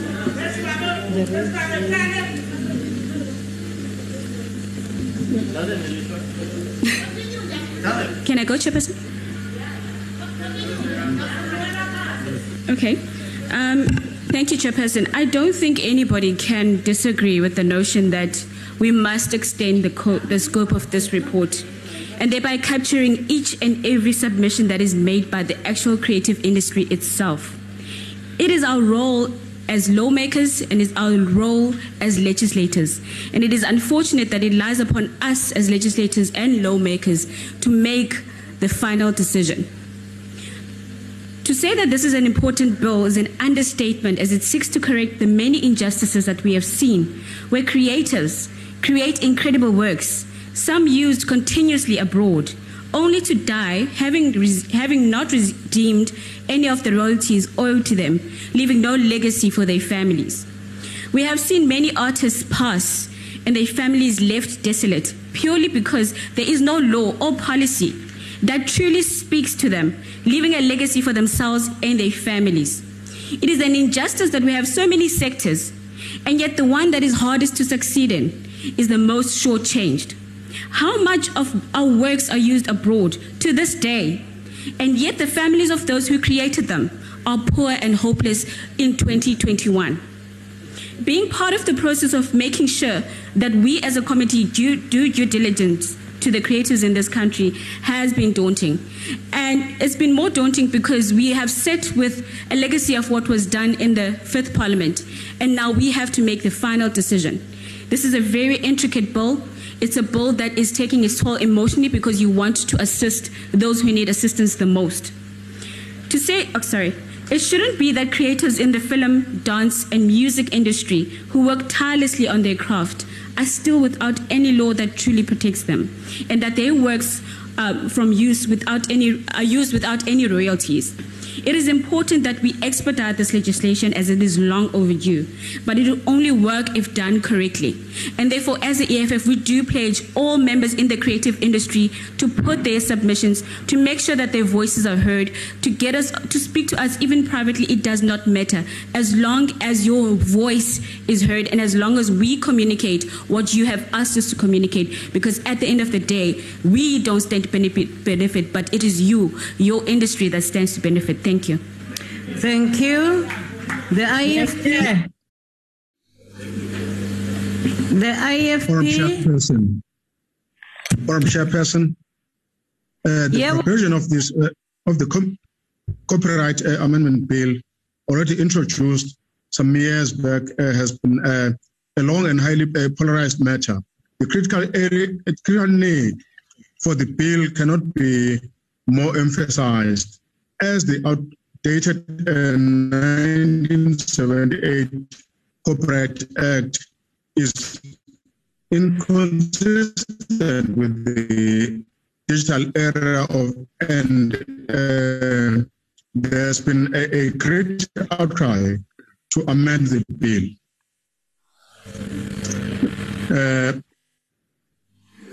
On consideration of the interim report, the IFP wished to state from the outset that the long delay in finalizing the bill has been a great injustice, technical in nature, and we do support the view that legal certainty in this field of intellectual property is of critical importance. We do not wish the Amendment Act to be tangled up in court cases, further prolonging legal certainty. However, it is inconceivable that the President took more than 13 months to send the bill back to Parliament due to constitutional reservations on the bill. This delay simply cannot be accepted. Were it not for the action of civil society organizations threatening legal action, forcing the President to make a decision, we would, in all probability, still be waiting on the President to make a decision. The delay has been a great travesty. We have considered the President's letter concerning the specific reservations on the bill and Parliament's way forward regarding the committee's role and powers in further amending the bill. The further public justify the committee's contention that certain sections in the Act require further amendments beyond the current amendments. We understand the nature of this amendment will require further public consultations. As is clear from the many public hearings, public input is critical to ensure legal certainty and to strike a fine balance protecting creative and ensuring that researchers and the public, especially vulnerable in assessing created as the agent need to ensure that the parliamentary process is no longer delayed. That advertising of this section in specific be attended to immediately, and that we ensure this bill is finalized as a matter of urgency. The IFP supports the acceptance and accepts the interim. Thank you. We proceed to the FF Plus. Thank you, Honourable House Chair. The Freedom Front Plus is deeply concerned about the multiple errors and oversights in the responses from the Minister and the Parliamentary Legal Advisor to the Committee. In addition, the response from the Minister also explicitly drew from advice given by persons who could be considered to be partial stakeholders who continue to be engaged as experts to assist both the committee and the Minister, thereby lending an unacceptable bias in these responses and in the further processing of the bill. As a result, these responses run contrary to the goal originally set for the bill of advancing the interest of South African creators of copyright works. These responses misread the detrimental impact of the bill on creators and owners of copyright works, amongst others. With their insistence to continue with the fair use clause, most of the expanded exceptions and the contract override clause, and that they do not deal with the omission of extending existing legal mechanisms to help copyright owners against any infringement of their new exclusive rights of distribution and communication to the public. The department did not present a proper socio-economic impact assessment of the totality of the effect of the bill on the creative sector. Although the term bad law is not necessarily unconstitutional, might apply here, bad law is in fact flawed and deceives the purpose of such law to the disadvantage of those who seem to protect it. If legislation as it stands is passed by Parliament on the current Copyright Amendment Bill 2017 and the Performance Protection Amendment Bill of 2016, it will certainly result in more delay for years due to the inherent flaws that both the Minister and parliamentary legal advisors now admit to exist. These flaws need to be rectified. The Freedom Front Plus will support urgently needed reform of South Africa's copyright and performance protection laws. The Freedom Front Plus supports the report. Thank you, House Chair. Thank you. We proceed now to the ACDP. Thank you, House Chair. House Chair, the ACDP supports this report, and we appreciate that this is a very complex bill and has come a very long way since the last Parliament via the Presidency and now back to the Portfolio Committee. We also appreciate the controversy and concerns about the Fair Use Clause, which seems to be the most contentious issue with this bill. The ACDP appreciates the fact that the concerns have been or are being addressed and that amendments will now be added to the bill and that the bill will then be re-advertised for public comment. The ACDP looks forward to considering these submissions as well as the socio-economic impact study that should also be presented with the bill. One obviously needs to avoid litigation on this issue relating to constitutionality, and so we look forward to the further deliberations on this bill to find a legally compliant and constitutionally compliant bill. I thank you. Thank you. The UDM? Okay. ATM? Good. NFP? AIC? COPE? PAC? Al-Jama? The ANC.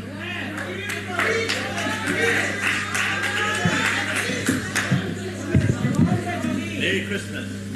Thank you, House Chair. Merry Christmas to you also, Honourable McPherson. The ANC believes that creative artists are a critical component of driving our developmental growth path and building an inclusive economy. The Copyright Amendment Bill seeks to ensure that we strengthen our legislation to ensure that artists and creatives are treated with fairness and receive all royalties that are due to them. These include the need to ensure that we reform the system of sharing royalties, improving collection and defining minimum standards of contracts between record companies and artists, protecting particularly young artists during the early stages of their careers who are desperate to get recording contracts by signing away their royalties.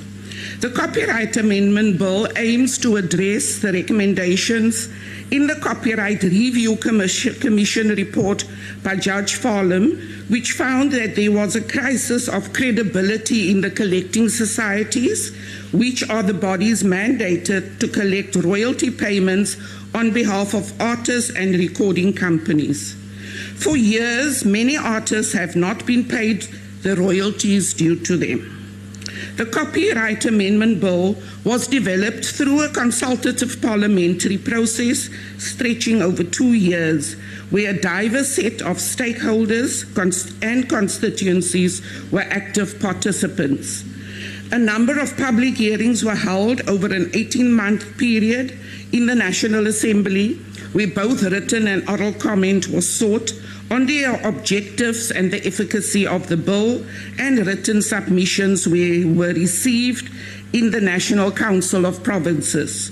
More than 250 written submissions were received by the relevant parliamentary committees. On the 27th of March 2019, both houses of Parliament passed the bill and sent it to the President for assent. We all know that the President referred the legislation back to Parliament, acknowledging the noble objectives of the legislation, but raising reservations on certain procedural and constitutional matters, which including the tagging of the bills. The retrospective provisions on royalty payments, amongst others. The President further felt that the fair use provisions had not been subject to proper consultation, and the legislation needed to be aligned with international standards. We have, as a result, undertaken a process to respond to the concern raised by the President and amended certain provisions of the bill. The process has proven to be very technical and at times cumbersome. The ANC understands the impatience of some sections of society regarding the delay in the finalization of this bill.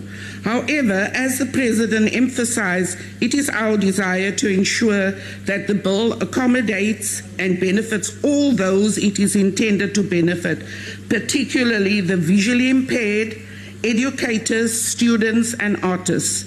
It is absolutely important for us to do our due diligence to ensure that the bill passes constitutional muster. The ANC supports the proposed amendments to the Copyright Act 1978, which inter alia includes clarifying the definition of certain words and expressions to allow for further limitations and exceptions regarding the reproduction of copyright works, providing for the sharing of royalties in copyright works, the payment of royalties in respect of literary, musical, artistic, audiovisual work, and resale royalty rights.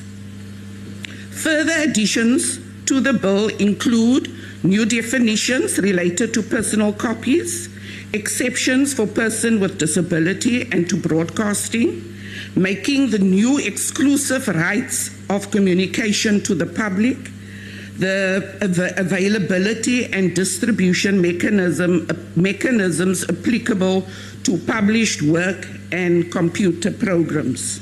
In conclusion, the ANC understands the need to protect creative workers and supports their socio-economic development goals. There are many conflicting interests at play, as some who would want to see the unabated continuation of the status quo. We have witnessed over the years how popular artists struggle to meet their basic needs because of unfair contracts. We have a mandate as the ANC to protect them. Therefore, the bill is a response by the ANC government to a pressing need of our country's artists, musicians, and other performers. The bill will provide a basis for generating an income stream that will contribute in developing a flourishing musical industry in our country. I thank you. Thank you very much, honorable members. Honorable members, are there any objections? to the committee being granted permission in terms of Rule 286(4)(c) to inquire into amending other provisions of the copyright. Any? No objections. This means that the report is agreed to.